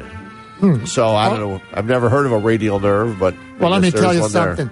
There. They only have one lefty in the boat. This makes sense. In fact, I'm surprised it wasn't done 24 hours ago. They only have one. No, they have two lefties in the bullpen. One, of course, is Mike Montgomery, who was tremendous the other day. Oh yeah, he saved the bacon, won 5 innings, and got the win. In fact, I think I read somewhere it's one of the first longest outings in like 20 years. 5 innings and from a bullpen guy and get a W. Yeah, and get a W, something like that, some crazy thing. But that meant it was just like a start. So that means he needs 1, 2, 3, 4 days off to throw on the 5th day like a rotation starter, which means he couldn't throw till Tuesday. Right. So they're sitting there a man short. And Ryan, who is the other lefty, who I know Jesse's a big fan of. I'm 50-50 on him, but, I don't have faith in Ryan. He's also the goofball that froze. Did you see that play? Yeah. The comebacker, 1 out. Man on third, running home. He just got thrown to the catcher, and they tag him out in a close one-run game or whatever it was. He looks, freezes, and throws over to first base. You got to have those things, and that's what they tell you all the time when you're playing baseball. You've got to think, if the ball's hit to me, what am I doing with it? And he apparently wasn't thinking about that. He was more worried about the pitch. Ball gets hit to him. He could have went home, and I know a lot of times, like Rizzo did yesterday, when you go home and it doesn't work, it's a bad play. But Ryan had nothing but time. The guy's at the 45-foot mark. Right. And he admitted, he could say, I thought there were 2 out. But he said, I just froze. Yeah. How can you have how can you have a major league player on your team now? Do you have confidence in Ryan if you're one of the 24 other Cubs that, let's get into the playoffs and see if this guy freezes or not? Yeah, don't even start now with about number of outs. Earlier this week in the White Sox game, Yohan Moncada's on second base. There's 1 out, and there's a pop-up to the third baseman by Jose Abreu. And Yohan Moncada rounds third. The ball's caught. He's standing at third, and they throw to second, and they get the force out. And I'm blaming Moncada because not only should he know how many outs there are scoreboards all around the ballpark to tell you how many outs there are. And I want to know what the third base coach is doing when the ball goes up in the air and he sees Yohan Moncada coming to third base, and he knows there's 1 out. What is McEwing doing at third base? All he's got to do is say, get back. But instead, he never did, and Moncada easily gets tagged out to end an inning. Some of the worst base running I've seen in the history of Major League Baseball. What's McEwing doing? Courtesy of yours, Chicago White Sox. When it comes to first, you're the worst. Oh, my God. So obviously the third base coach didn't know how many outs there were either. Well, or he was looking at the ball up in the air and not looking at the runner going from second to third for no apparent reason. That's probably closer to the answer. Yeah, I'm sure it is. That's not his job. His job is, as a pop-up, where's my guy? He's standing at third. So the Tell Cubs him to get back. Get another lefty. What's his name? I already forgot. Left-hander. The Cubs just recalled Xavier Cedeno. Thank you, Cedeno. Pitched for the White Sox. He's a good pitcher. Right. Oh, yeah, he's all right. But they put Webster. Let me tell you something. This guy Webster can't get anyone out. Webster's a righty. He's a journeyman. He played for Theo, I bet you, at Boston somewhere way back, or Jed at San Diego, and he was with the Dodgers. Yeah. He hasn't been able to. He's got nothing. He's got nothing. He can't get anyone out. If he gets someone out, it's by luck. Right. And he got hammerjacked again yesterday. So they're trying to tell MLB that they're putting him on the disabled list. And they're trying to tell Cub fans that the injured list. He pitched hurt. So in other words, either A or B. A, he pitched hurt yesterday and shouldn't have been in there. Right. Or B, they're faking it just to get rid of him, which they should have done days ago. Okay. But what do I know? No, I'm sorry. It was Nick Capra, the third base coach. Thanks to Eric. I was going to ask you. Yeah, it's not McEwing. It's Nick Capra. That's all right. I was yelling so much at Nick Capra the other day, I forgot his name. And in relation to Buzz Capra from Chicago? I forgot that he was even a third base coach because what he was doing at third base wasn't what you're supposed to be doing. Right. Eric, I appreciate the call. You're always on me, which is good. And someone's got to watch over me. Well, that's what lovely Pat does. No, she doesn't know what I'm talking about. She has no idea. Our Twitter poll vote right now. Should local live sports TV place their reporters and commentators, the Doug Glanvilles of the world, the Bulls, Will Purdue, and the Blackhawks? See, this is under the category, Fred was right. Again. Yeah, well. Now, you and I talked about this, not ad nausea, because we would never want people listening to us to be nauseous. Well, any more than they usually are. But we could say ad infinitum. Right. Which are both different, but people intermix them. We talked about it a lot during the Bulls and Blackhawks. Well, they've been NBC Sports Chicago. I like all the people that are on it. But the idea to have your pre- and post-game show in front of fans, especially post-game shows, fans that have been drinking for three periods or 4 quarters, is just beyond stupid. Yeah. So something like this is going to happen. It's bound to happen. And we said time and again, something's going to happen. Yeah. You got these people there, the live TV. They don't. There were times when Mark Shanowski and the Bulls guys were doing a post-game show, and all of a sudden, in the middle of the post-game show, people were throwing stuff onto the desk. Right. Pat Boyle can barely hear the guy sitting a foot from him because people are yelling behind him. I was waiting for one of them to, the balloon man there, where they do the balloon, then you're wearing like red and white balloons like the Bulls. Yeah. You should just put it on Shanowski's head during the post game. Now, I understand that Pat Boyle and Mark Shanowski, they can't criticize him because it's the company they work for and the producers they work for and the bosses and management they work for. But it's one of the dumbest things in all the sports. All right. That being said, I love your post game. Love the pregame. Do it in the studio. I think I figured something out here, Fred. I'm watching the White Sox game Monday at Cleveland. Right. NBC Sports Chicago. And Tuesday, I'm watching the Cubs on NBC Sports Chicago at home with Miami, all right?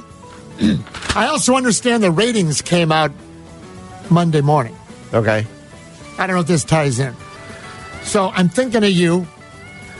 I jotted some notes down here. I think I figured out the problem of some of these shows. It's not the fault, I'm going to say, of Stone and Benetti, and it's not the fault of Casper and Deshays. I figured something out. Someone there, I don't know who, is trying to turn the White Sox games, TV games, into a sports talk radio show. Okay. Now think about this. And you've been on this for a long time. They're all going to do that. Pretty soon they'll all do that. Well, because especially on TV, you're watching the game. I know. You don't need a guy to tell you, there's a ground ball to second. I know. Pick it up over to first. Oh, they got him. But something happened then later in the week. So I'm watching the Sox on Monday. And first thing they do is, making all their wisecracks. Okay? And keep it moving. You can just tell. They're trying to do sports talk radio. Here's poll questions, all right? But they're not sports poll questions, Fred. This was Monday, White Sox, Monday night. This is a poll question. What is the one item you have at home that if it broke would make you sad or cry? Yep. It's called Quick Question. Brought to you by some sponsor. Then they go to the celebrity line. Remember my old celebrity line ringing? Yep. This is during the game. You know who was on? White Sox AAA catcher Zach Collins. Yep. Right before James McCann hit a home run. Very good. Uh-huh. How do you remember this stuff? I got nothing else to do. Let the record show we don't talk about anything in the pre-show love fest. So, I'm usually busy getting ready to watch soccer. By the way, Bayern Munich and Borussia Dortmund go down to the final weekend next week. Miss a little, miss a lot. Uh-huh. So they're interviewing with a picture of him, their AAA catcher, cool, Zach Collins. All right, whatever. It's like sports talk radio. Who gets a concussion the next day and is out now. Did. Yeah. So all of a sudden, like you say, there's a home run. They'd interrupt him. Oh, scared. They didn't even say something. Home run. Oh, wow. And then they come back and say, hey, Zach, it was a home run. What'd you think of that? And it turns out to be the catcher that Zach Collins is hoping someday to replace. Duh. Yeah. So what else? I know what it is. Well, last week they had the Winston-Salem manager asking them about how the players are doing. They're running interviews during the game. Here's the next pitch. So I just say this. You know what? I guess sports talk radio guys make it look so easy, right? They just tell Stone and Benetti, do a sports talk radio show. Pretend that you're co-hosting a sports talk radio show. Well, here's one problem. Steve Stone, he's not entertaining, and he's the least funny person you'll ever meet in the world.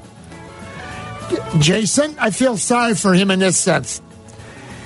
He's probably a terrific, play-by-play guy. Just let him do play-by-play. They're telling these guys, be funny. Come on. Keep it moving. Interact. Entertain. Fred, we've often talked about, and I'm no good at this. It's very hard to do comedy on the radio. No, it's impossible. Entertainment. It's very difficult. People think they're funny, and being funny is not easy. So Tuesday, I'm watching the Cub game at night. Uh-huh. Miami, it's 2-2. It's a fourth inning. Len Casper, and I guarantee you they told him to do this. He says, let's do a joke of the day. I'm going, what? I remember the ratings came out Monday, and I don't think they were good. Yeah. Let's do a joke of the day. And Len continues, he goes, let's do a joke. Now, it won't be every day. I'm thinking, this ought to be good. I'm going to want. And Len Casper says, why did the invisible man not take the job after he passed the interview because he couldn't see himself doing the job. Blind man couldn't see himself doing the job. I don't even know if that's politically correct these days, but whatever. I'm not here to police all that. Joke of the day. And then they triggered, do I still have my rim shot? Where's my rim shot? Do you fit a rim shot? Oh, did they really? EO11. There it is. They're doing drop-ins now. I'm thinking it's sports talk radio. Thank you, Eric. Well, I heard that. What are they doing? I heard that, and at the time, I tweeted immediately. I said, see if I can find it really quickly. I said, oh, no. I said, Len and JD now. Oh, here it is. Yeah. Oh, no, Len and JD starting to tell jokes. They don't want to sound like that other broadcast team, do they? They've been told to do this. And the rim shot was about 45 seconds later, Fred, on another follow-up type joke. So you were right something and about wrong. bass. But they did do it, though. Yeah, it was something about bass. Now, and I texted you last night. So Friday, the Cubs game and the Sox game, I believe on the same network feed outlet. Did you notice? I did.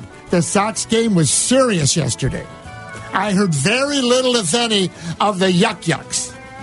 Very little of any of the peripheral, we got to be funny, entertaining. And the Cubs, they were very serious yesterday also. Small sample size. I think someone said, you know what? Let's present our product and sink or swim on what we do best, baseball. You know what's really difficult, though? It's really difficult to be funny when your team's losing. So maybe that had something to do with it, too, because the Sox were losing from right off the bat, and the Cubs were trailing and couldn't score. So maybe yesterday was a reason that neither wanted to be very funny. Time to take a break. Vote now. Twitter poll is, should the live local sports TV have their reporters and commentators placed right in front of live crowds at Wrigley Field, guaranteed rate, United Center, yes or no? Bears Talk, top of the hour, Larry Mayer, busy day, Murph and Fred, ESPN 1000. 1, 2, 3. Busy day, glad you are with us. Hope you're having a great Saturday, Murph and Fred, till noon 30 today, and then we'll throw it to a network feed of the Cubs and the Brewers at Wrigley Field. We might, if you miss Jesse, miss a lot, throw a little Jesse back in for you around that time. And Fred, we've always said this also, and you said it first. You've said this for years. Which is weird for someone in the broadcast industry to not like broadcasts. Well, but you've always said in general, and then tie it in here. Yeah. You're never going to get a certain group of quote-unquote young fans or old fans. If they don't like baseball, speed it up, this and that. Cow jumps over the moon. They're never going to watch. No. So you also have to tie it in to broadcast, the telecast, don't you think? Don't alienate the people that are watching to try to draw people that aren't going to watch. Eric says go to Paul in Lake Forest. Paul, Murph and Fred, hi, go. Murph and Fred, another great show. As far as your poll question, you have to be naive to not know that the Cubs, the station welcomes even bad publicity in the background. Any publicity is good publicity nowadays. It's pitiful. But the real reason why I called was I haven't listened to a sporting event that I've been watching at home in a good 4 or 5 years. Played all the sports. If something's controversial, I'll hit mute. You can't even listen to a Bears game. They interrupt. Tom Thayer goes to talk about the game, and you can hear him hesitating as they're whispering in his ear to go to the ad. Well, let's do this. Stay on the phone. Let's just stick to the topic here, the baseball. You turn down the sound when you watch baseball. Is that... for good 4 or 5 years. Why? Tell us why. Tell us exactly why again. I think that the guys on TV are total shills, and they don't really bring anything to the broadcast. Well, they are paid by the team, so shilling is understandable. But except Kurt, you can never understand him. But what about the White Sox mathematics and Len Casper's doing joke of the day? I mean, that's really pushing the envelope even for a guy like me. It's brutal pandering to an uneducated audience. Thank you, Paul. But again, in defense, not that they need our defense, they're being told to do this. Well, and a lot of times, and it was funny because for the longest time you would hear Steve Stone and Eddie Olczyk does it a little bit with hockey. For all you little young hockey players out there, for all you young baseball players out there, and explains things. Yeah. And that actually pays off sometimes when you have younger people watching the game. Heck, Tim McCarver used to do it back in the day and describe the game. And that's what the color commentator is there for, to describe the game and things like that. So I don't have as much of a problem with some of that. It's just I'm pretty much the same way the caller was, because I won't have the sound on. But if there's a questionable play or a replay, I'll turn the sound back up or take it off of mute and listen to see what it was and things like that. And because I'm just not entertained. And the question from the movie Gladiator, are you not entertained? No, I'm not entertained. See, in TV, when ratings aren't what they should be, weird things can happen with the telecast. Like, let's do this. Here's the problem, though, and all forms of media have the same problem. You should never alienate the people that are buying your newspaper, watching your TV, or listening to the radio station. Yeah, bingo. Getting more people to watch, it's kind of difficult when you're already talking to the people that are listening or watching or reading. The only way you can lose them is by alienating them, and some people are doing that. It's not like someone's going to say, they go to the Sox math. I might tune in. I was in sales for 27 years, not related to broadcasting, radio, TV, nothing like that. And the owner said, for every account you lose, you got to put 2 or 3 new ones on to replace it. I go, what do you mean? Because the new ones will never be as large usually as the one you lost. So, you lose Fred Huebner. Right. I watch. You might watch 162 games. Yeah. You might got to put 2 or 3 new people on to just equal what you did. And how difficult is it to get new listeners and new viewers? That's really impossible when you don't broadcast very much. And the only time you do broadcast is on the same game. Bears talk next. Larry Mayer, Bears.com, ESPN 1000.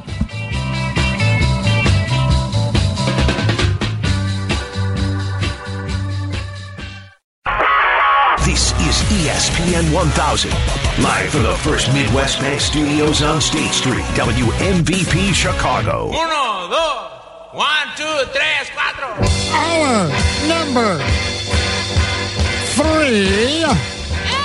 Murph and Fred, usually till noon. 12:30 today as we bring you Cubs Brewers baseball. Yeah, leads you right up to the Cubs and the Brewers here on ESPN 1000. It'll be Cole Hamels and Zach Davies. Hey, got the lineups. Want the lineups really quickly for the Northsiders? Well, I want the lineups also because he's listening now on the Larry Mayer wants to hear the lineups too. Oh, Larry's a big Cub fan. Oh, yeah. Jason Hayward at right, Chris Bryant at third, Anthony Rizzo at first, Javi Baez at short, Wilson Contreras catching. Got a little Pat Hughes in you. It's Kyle Schwarber at left, David Bodie at second base today. Albert Almora is in center field, and Cole Hamels on the hill. He's gotten tons of run support. We'll talk more about that in just a little bit. He'll need it today against Zach Davies. You guys are talking baseball. I love it, but how about a little Bears talk? Sounds good to us. Let's go to ChicagoBears.com. Does a great job there, Larry Mayer. Now on with Murph and Fred. Good morning, Larry. Good morning, guys. How you guys doing? Well, we're doing fine. Was that Cubs lineup okay for you, or did you want to make any last-minute changes there? No, I kind of like it. Hayward's turnaround this year has really been tremendous. Very impressed with that. Didn't think it was going to happen at one point, but I love to see the way he's been hit. Yeah, you know what? Hayward hits the ball so well to center. I mean, both a little bit left center, right center, center field, and he's been hitting the ball. And I don't know if it's $184 million worth, but he's hitting the ball, and that's okay. Well, it's not a lot better than grounding out to the second baseman. I'll tell you that. It sure is. Gotta love Larry there. They decided not to change his number to 43. Yeah, ground out to second, 4-3. Exactly right. Yeah. All right, let's talk a little beloved, a little Bears. Larry Mayer, ChicagoBears.com, and I want to talk a little bit about the 100th celebration coming up in Rosemont. We'll do that in a few minutes. But, Larry, a really interesting piece by this morning by our our buddy Larry Potash, Mark Potash. I'm sorry, Mark Potash. Larry Potash, the guy in Channel 9. I don't know where that came from. Yeah. I used to go shopping at Potash Brothers grocery store over at Clark Street, so I'm all goofed up today. But Mark, well, that's his dad's place, you know. I know. Give a little plug. So Mark Potash today had a great piece talking about the Bears, and he's one of our favorite guys, Mark is. But he talked about Ryan Pace and the relationship that he's sort of had now since being the Bears GM with the New England Patriots, going back to the Martellus Bennett trade back in March of 16.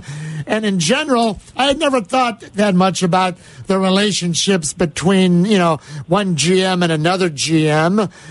Maybe not specific on this, but in general, because then they you guys traded with New England again, draft day. But, how important is that, or is that something that is, has to be developed? What are your thoughts looking in over the years, and specifically now on that topic, Larry? Well, I think it is something that develops over the years, and it is important, Murph. And I believe Ryan's made 5 or 6 trades with the New England Patriots since he became Bears general manager in 2015, including the Martellus Bennett trade that you mentioned, but also a couple of draft trades the last couple of years. And it does help when you develop those kind of relationships. I know the Bears have had some trades with the Rams as well. So I'm not sure about other sports, but in football, that kind of cohesiveness with other teams, especially when you're on the clock and you have to get a deal done quickly, is very important, and Ryan Pace is taking advantage of that. Well, you think about it, too. One of the guys on defense is a guy that was originally with New England, and now the Bears have him, and he's one of the studs on defense, is Akeem Hicks. I mean... right, absolutely. Yeah, I mean, without Akeem... Go ahead.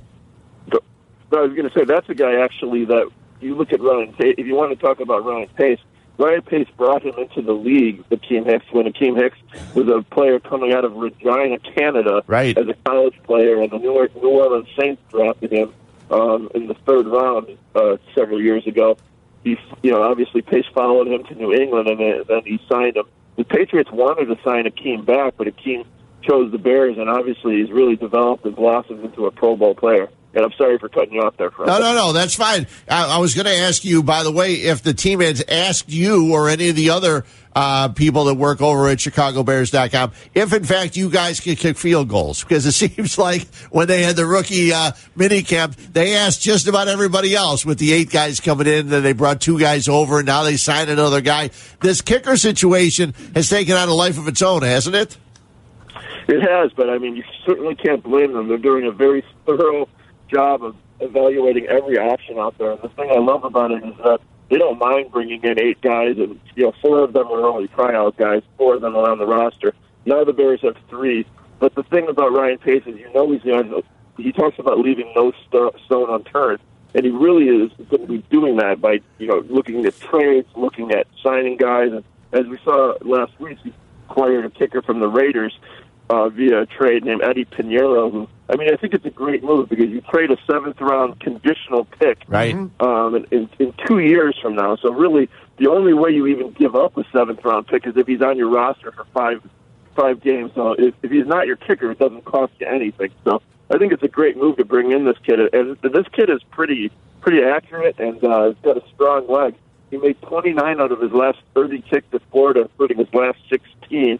And in his last year, though, he was 17 of 18. He was pretty good from beyond 50 yards, too. So he's an interesting guy to look at. And like I said, I wouldn't be surprised if the Bears also consider maybe somebody they're going to cut at the end of training camp. But they know they want to get this right. They have to get it right. It's important to get it right, and they're determined to do anything they have to do it. You know what the other thing is, and no matter how hard you work and no matter how much you try to break it down and get the best person, last year in the playoffs, both Gostkowski and Vinatieri missed field goals. So, you could have the best kicker all year long, and he might still miss the 43-yarder when you need it. There's almost nothing you can do for that situation. But obviously, the Bears and Ryan Pace are trying to do everything they can do to get the best guy that they can possibly get. Yeah, the kicker position is very tricky. And when you were talking about that, Gary Anderson's the first guy that comes to mind. If you remember, he had a perfect season with the Vikings when they were 15-1, and then he missed a field goal in the NFC Championship game that probably would have sent the Vikings to the Super Bowl. The Falcons went instead. So that happens all the time. I remember even when the Bears were in the Super Bowl against the Indianapolis Colts, when Terry missed a real easy kick at the end of the first half. So it does happen, but you have to find the guy that you think is going to have the best opportunity to be your guy. And it's really a physical and mental position when you think about the kicker position. And really, if you look at the history, you don't have to draft the guy.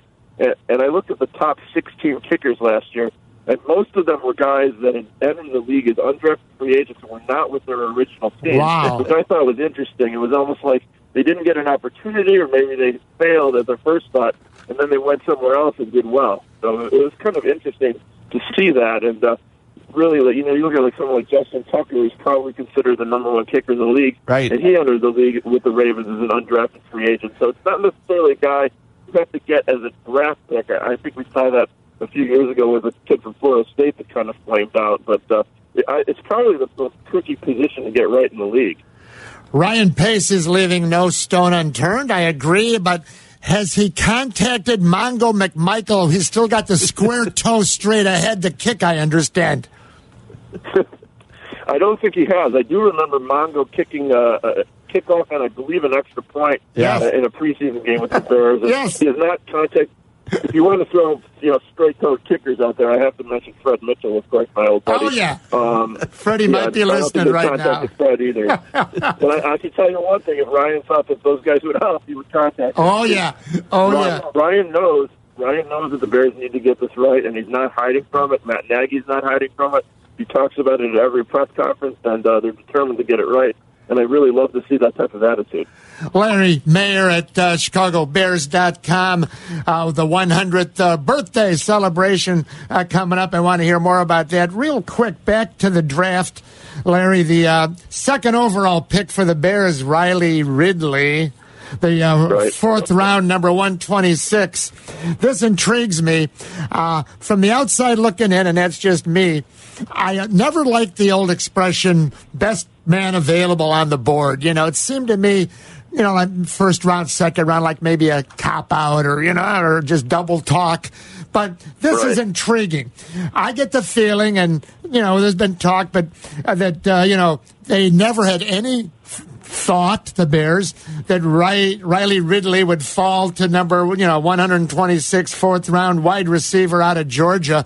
And you almost say, I can't believe the best man available by a long shot. And that's not to discredit, in fact, Ridley, it's to say how lucky this might be for the Bears that he did fall. And do you get the feeling that that was a big surprise that a wide receiver was, the second pick for the Bears? Well, I think a lot of people were surprised, but it's this perfect example, like you mentioned, of best player available. Because they had Riley Ridley up there ranked on the board, and all the guys around him, basically, their magnets were coming off the board. He was kind of just staring them right in the eyes right there because he was the last guy up there. He was, by a wide margin, their top-rated guy when they came up on the board in the fourth round. And a lot of people say, well, they're not going to take a wide receiver because it's probably one of their deepest positions. But really, that's the way you build a successful team. It's just by gathering as many good football players as possible. And this is a kid who really did well at Georgia, and I'm really interested to see how he performs in the NFL. He's considered an excellent route runner.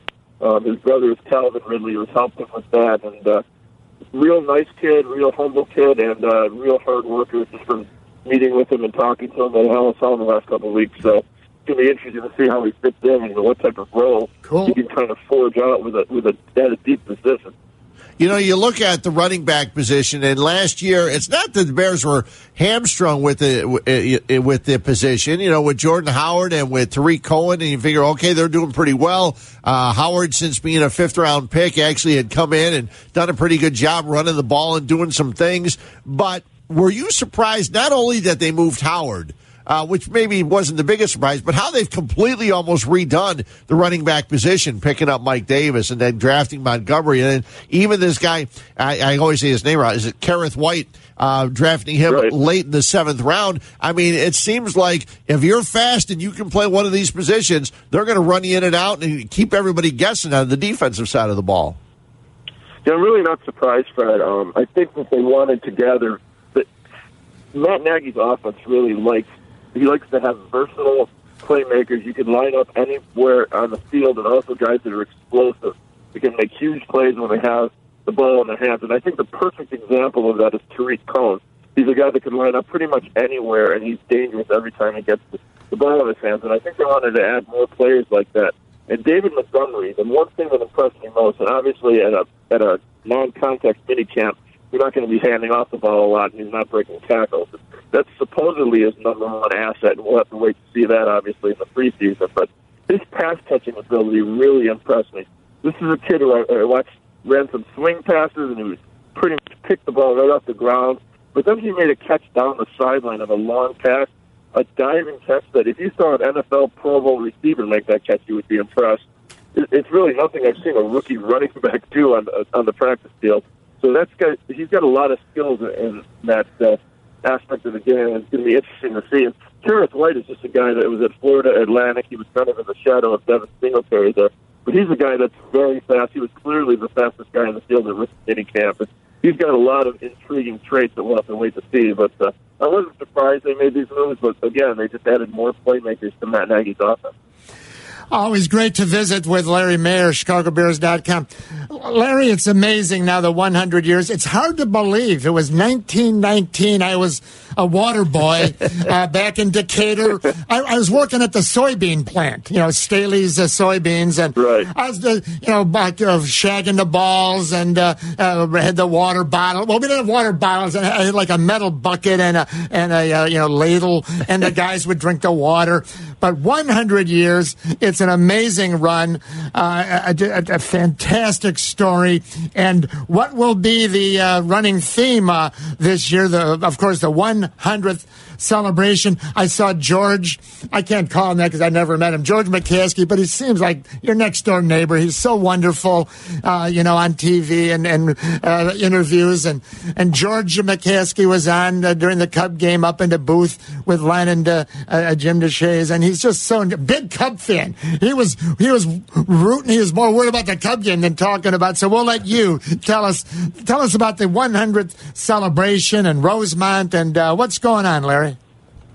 Well, first of all, George is a huge Cubs fan. I always talk about the Cubs.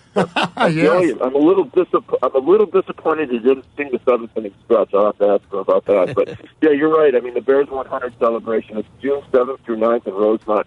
Pretty much, it's going to be like the past and present. The entire 2019 team is going to be there. All the Bears living Hall of Famers are going to be there. So it's really a unique event because it's the largest gathering of current former players, Bears players of all time. And the thing that's interesting to me is that, unlike some of these autograph shows, you pay one fee and it's free autographs once you get in.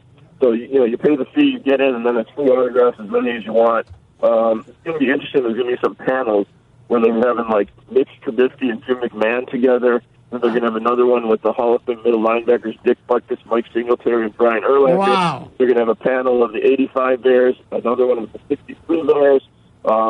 Dick is going to be there, Sayers. They're going to have all the 28 Hall of Fame bucks from Canton are going to be there, so that's going to be interesting. It's going to be a whole lot of fun, and if you're a Bears fan, I think it's really a can't-miss event because, like I said, I can't imagine another event. This isn't something that's going to be happening every year. This is a once-in-a-lifetime type of deal at the Donald D. Stevens Convention Center, and I will be there too, Murph. Yes. Well, and I actually heard, besides you being a hard guy to book, that the hardest guy to book was, and also he wanted money for his autograph, was Tom Waddle, which was shocking to me that Tom Waddle would hold out on something like this. Well, I think you're just saying that because you're a teammate of his already. That's the 1,000. But it's funny because I did a top undrafted free agents of all time in Bears history, and he was number 6. So I'm hoping that he was appreciative of that, and he doesn't think he should be higher. But I loved watching Tom Waddle, and I love listening to him, and I'm sure he'll be there too. He's probably just happy he's on the list, knowing Tommy. No, he was a great player. I mean, yes, he was. As you guys know, 1 million times, and hard worker. He made some of the greatest catches in practice that I've ever seen, where it just looked like he had magnets in his hands. And well, he did. Really, he's a very humble guy, and he'll never talk about himself. But he was a great player. He did. He was more than a finance degree at Boston College. He also, stopped by and wanted to say, "How can I catch the ball better? Here you go. Try these things." Yeah, stick 'em. What's that? Stick 'em. Is that still legal? Now, it wasn't. It looked like he was playing with it, but he never did. He just had great hands. Right. Now, the uniform, the famous Bears uniform, and you're going to have the 100th, celebration anniversary patch. But now I've heard George McCaskey say this a couple times. First, I thought he was joking. Now I think he's serious. He said, so, like you mentioned, Dick Butkus and Mike Singletary, number 51 and number 50. And then the boss said, well, for the 100th, we're putting the number 1 in front. So is it true or not? I'm trying to figure this out. Will Dick Butkus be wearing number 150, and Singletary 151? I don't know. Is he pulling our leg, or is this going to happen? No, I believe that was an April Fool's joke. Okay, I fell for it. All of these Chicago Bears platforms. And it was kind of a fun little thing that we did, and kind of makes you think. I think they should put Staley in 100 though, because I know he has 0-0 Yes. on this thing. So they should at least do that. But that would make sense. Think about it. 100. I mean, it's kind of a rare and unique and unprecedented thing. Think about it. One family has owned the sports team for 100 years of the sport. I may not know a lot about hockey or that. I can't imagine that's true with any other sport in North America. 50 years, Mr. McCaskey mentioned 50 years at Wrigley Field, and coming up 50 now is at Soldier Field. Except for those couple at Champaign, right? Or that, something like that, right?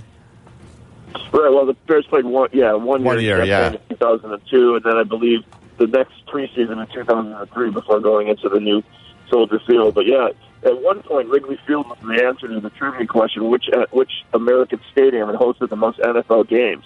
I believe maybe the Giants Stadium surpassed that because they have 2 teams. That's not Wrigley fair. Field was the answer at one point. Yes. Now, Larry and Fred, you guys are too young. The greatest ever place when I was a little kid to go to a sporting event, a Bears game at Wrigley Field. I can't even paint the picture. The worst seat in the house, you were looking right down. I'd be out in left field bleachers a little bit near the end.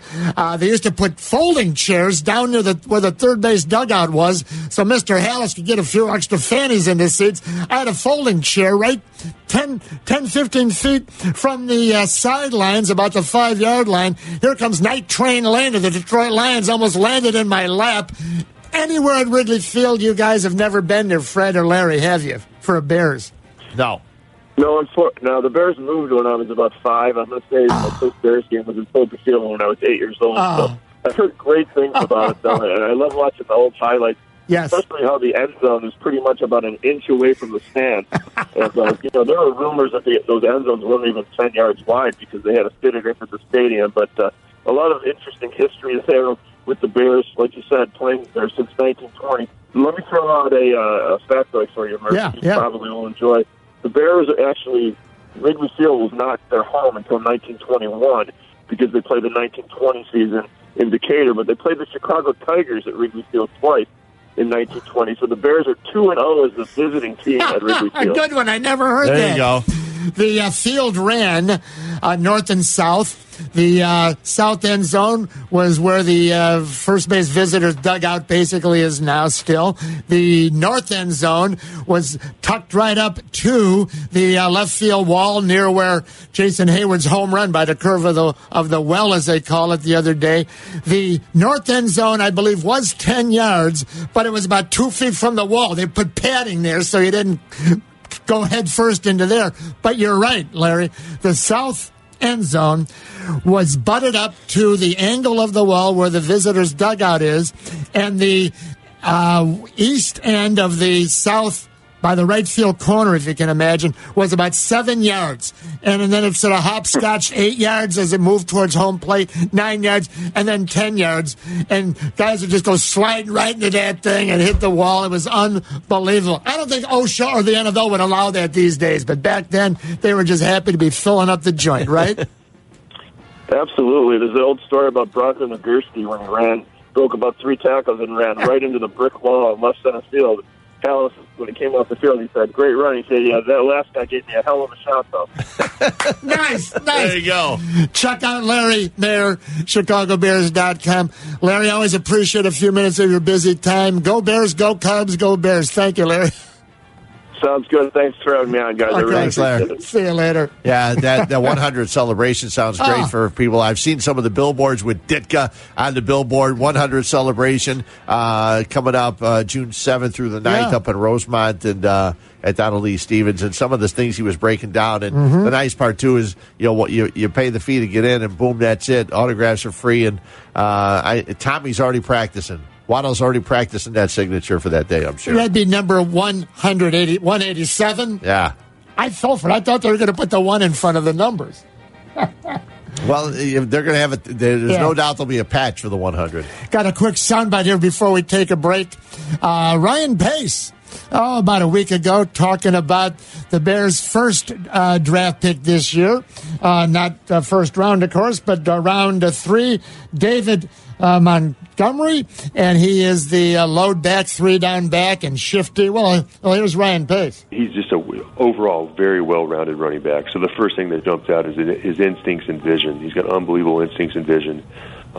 He's got ability. I said this in the press conference, but he could be running through the A or B gap in a very tight window. The inside linebacker's coming downhill, and he still has the ability to make a guy miss in a really small area like that, which I think is unique, especially for a bigger back. So he's got that elusiveness, kind of when it's in the trash. And then his contact balance. He consistently breaks tackles. Not only breaks the tackles, but then he has a balance to keep his feet and continue on for positive yards. He's got really good hands out of the backfield. He's a good route runner. He's good in pass pro. And then his football makeup is off the charts. So he really checks a lot of boxes for us. Great stuff there. Everybody loves their draft picks. Yep, sure Every they do. fan does, but hopefully all the fans will love him as the year goes on too. He sounds good, but we have learned over the years. We will find out, but boy, it sounds good. Hey, we're going to take a break. Normally, Murph and Fred till noon. We're going to stick around till 12:30. Miss a little, miss a lot. We'll replay some of Jesse Rogers, who was with us a couple hours ago, as we lead up to Cubs Brewers at 12:30. Vote right now. We have a couple Twitter polls. We'll have the results when we return. Last chance for you to vote right now. Number 1, why is it that the Cubs this morning lead the National League in run differential? They're plus 50 runs. I think most people know now that means more runs scored than you've allowed, or vice versa. A, B, C. Why do the Cubs lead the NL in run differential? A, pitching. B, hitting. C, sort of a 50-50 combo. And another, please vote at ESPN 1000. Whoop, there it is. Cub fans, everybody. The whoop, there it is still being used at Wrigley Field after home runs. A, I love it. B, lose it. Back in a flash, ESPN 1000.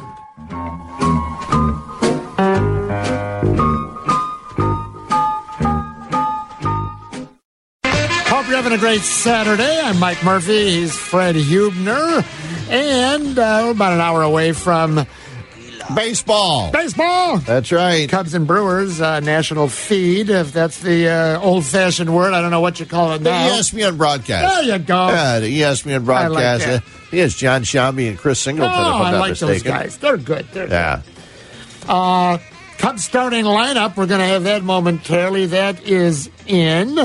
The Cubs right now tied for first. They lose to the Brew Crew. They've now lost 11 of the last 15 games with the Brewers, including the tiebreaker. Yeah. Oh, boy. Yeah, that's not good. No. So Cubs and Brewers in a dead heat. Cubs have played 4 fewer games. Cubs have activated Xavier Cedeno, a left-handed pitcher. Yeah. Alan Webster goes on the injured list. Yeah. Yelich with a 5-game hit streak. But, it's amazing. I'm pretty sure, I think all of his homers this year are hit in Milwaukee. He has 1 road homer. Does he have 1? Yeah. So he's 15-1. Yeah. So Baez has 1 homer to left field, I believe. Yeah. They're on the center and Oppo, right? Yep. Did you know Ernie Banks had 512 home runs in his career, never hit one to right field? That doesn't surprise me. Because he was just a whip. He'd whip it. He had the whip with his wrists. They never talked about hitting the other direction. I don't think he could. In baseball. See, the way his swing was? Right. They'd probably, especially when his wheels went bad, he'd be one of those few right-handed hitters like Pujols now where they do the severe shift. Pull shift. Yeah. The other way. Yeah. One of your favorite players, Carlos Pena, showed about was talking about the shift on MLB Central yesterday. Talking about basically, if you look at it, Joey Gallo's not as bad as people think. I know. Average-wise. I know. And think about the ball Jason Hayward hit yesterday. He got thrown out from medium right field. It was a rocket shot that he hit to right field. Schwartz does that a lot, too. Yeah, and it's because of the shift. Yeah. And, hey, that's the way it is in baseball. And what Carlos Pena was trying to show was that they don't shift like that on right-handed hitters because he said basically you need to throw to the cutoff man to get the ball to the first base. Right, the throw's about 200 feet. Yeah, it's crazy. Oh, yeah. So it is a disadvantage to left-handed hitters. Yeah. But you know what? Years ago when we played in the schoolyard at Goodwin, we're not shifting. You got to learn to hit it this way. So the guys that played it with us at Goodwin, they could have hit in the big leagues. Well, Forest Road. Yep. Grade school. We just put a bicycle out in right center and go right field out. That's right. Yeah. Yep. All right. You got the lineups in from Wrigley Field there, Fred. So, speaking of Jason Hayward, he'll be leading off for your Chicago Cubs. Played right field. Chris Bryant's back at third base. You got Anthony Rizzo at first. Baez at short. Contreras behind the plate. Kyle Schwarber is hitting sixth in left field. Then you have David Bodie at second base. Albert Almora center field, and Cole Hamels is pitching. Mm-hmm. It'll be Cole Hamels against Zach Davies. Davies is off to it. Davies has a 1.56 ERA. It's the second best in all of baseball. Mm-hmm. First best is Chris Paddock, the rookie with San Diego. He is pitching very, very well. So vote right now. If you have a moment, we'll have the results soon. Last chance to all aboard. That's what they used to yell when the train would be leaving. Right. All aboard. And my Chicago White Sox actually play later on today. It's Ivan Nova against Marcus Stroman. That's a 2:07 start. Blue Jays beat the Sox 4-3 yesterday. Sox 1 for 8 with runners in scoring position. Their bullpen, though, 3 1/3, no runs, 2 hits. Osich, Burr, Marshall, and Bummer. Bummer's actually come up and learned how to throw strikes, and he's pitched very well since coming up from the minors for the White Sox. So he is a lefty who can actually throw some heat and not walk people. So that's a good thing for the future. Vote right now. Whoop, there it is. You know I didn't know how to spell that word. Do you know how to spell that word, Fred? It was not on my iPod, so I don't know how to spell it. I thought, and then EO11 said, well, you know, Murph, I thought it was whoop. WHOOP. That's how I would have spelled it. Yep. Yeah, that's not. What's the deal? Most people believe it's that, but the song by Tag Team is actually. See how nice he said that? No, most people true. think like you. He didn't say most old crotchety people. No, not at all. You dope. No, Murph. I have gotten in many bar arguments with people about this. It's by Tag Team, and the song is called Whoomp. WHOOMP. Whoomp. I like that. You can barely hear the M in there, but it's in there, I guess. I like that. So you win bar bets on this, and then what? Well, more like I just get in arguments with people at bars about it. Well, I do too, but not about that. I'll give you one. Someone who owns a restaurant is a restaurant. Would it be restaurateur? I don't think so. Say it again. Restaurateur? There's no N. This is the tricky thing. There's How do you say it? Restaurateur. That's hard to say. Well, it's from the Latin for like to restore. From back, when you'd travel 12 miles all day long with a wagon and horses, and there'd be finally a public house, which was right down the street on State Street. Yeah, right not there. That one, not State that one. in Illinois, I think like it a is. hotel, and you could at the horse. There'd be a stable for the horse. You get some food. You would restore yourself. So those became known as restore. So it's restaurant. Restaurateur. Yeah. So everybody will say, people that think they're, very, I'm a restaurateur. I go, well, then you don't even know what you are because you're a restaurateur. But you can maybe do that, and then people will really get mad at you at the bar. There we go. Another one. Double that one up. Forget that. Go to a restaurant, and then maybe you get a free meal out of it. There it is. See, because if you can get a free meal, then you can go on the air and talk about it like most broadcasters do. So what were the results, EU11, of poll question number 6? Whoop, or whoop, there it is. It's still being used at Wrigley Field after home runs. Love it or lose it. And the reason I thought of this, so one of the Cubs hit a homer the other day, and lovely Dana's upstairs. She goes, that is so 90s. Why are they doing that 90s? Drive out into center field. It's deep, and it is gone. He figured him out. It's 4-1. Yeah, mission accomplished. Like his partner in the Brizzo Corporation, he jumps on that first pitch for his home run like Brian did. Lovely Dana. I can't believe they're playing that thing from the 90s. Whoop, there it is. Yep. So I did a little research, but first let's find out. Did the fans of Chicago sports say that they love it or lose it? Fairly close. 56% say lose it. 44% say they love it. I did a little research. Don't ask me why. I just did. So I Googled up, whoop, there it is, Wrigley Field. And you know what I found was that in 2017, 2 years ago, the Cubs evidently had a 90s night. You know, like Elvis night. Oh, yeah, sure. 60s night. Oh, the South Side's got a night for everything. Polish night, German-American night, you name it, they've got it. They had how about a German-Irish for me? Do they do both at once? I don't know. Okay. German-Bohemian. I don't think they do that for me. I just take the German part. I get a bratwurst and a English and a Guinness. Tea. Irish Guinness. Guinness. I like that. A brat and a Guinness. That'll work. Does that sound good? Yep. So it turns out that the Cubs did in 2017 a 90s night and played Whoop, there it is. There it is, huh? And the fans evidently went nuts and said, we want more of that, we want more of that. So they're giving more of that, even if they alienate the people that don't want to hear it. And we had a very close result. Well, I do tell you, and I watch all the Cub games and I watch all the White Sox games. Mm-hmm. But I have told you numerous times, especially after wins at Wrigley Field, I cannot turn. It's kind of the same way I feel about one shining moment after the NCAA tournament. Mm-hmm. As soon as a Cub victory is over, I turn it off. Because the Cubs won? No, because I don't want to hear the song that says the Cubs are going to win today.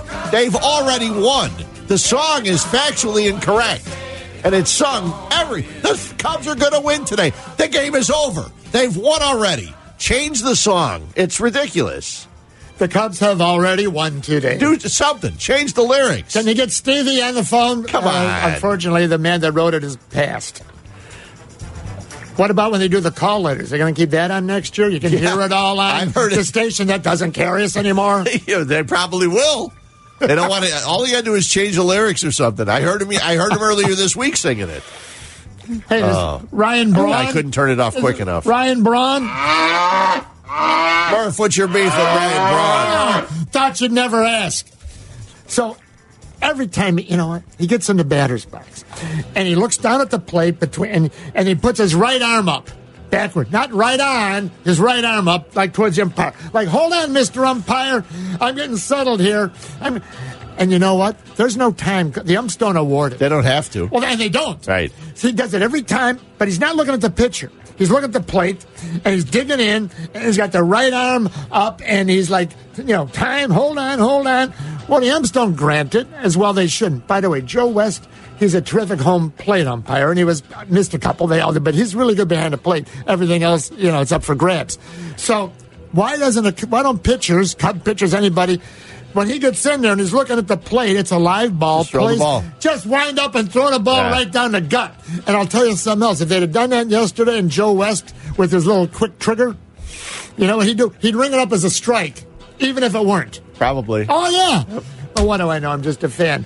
Take a break, back in a flash, final thoughts. But then at 12 o'clock, we're sticking around, replaying some of Jesse. If you missed it, we're here till 12:30, and then we'll take it right up to Cubs, Brewers, baseball, ESPN 1000.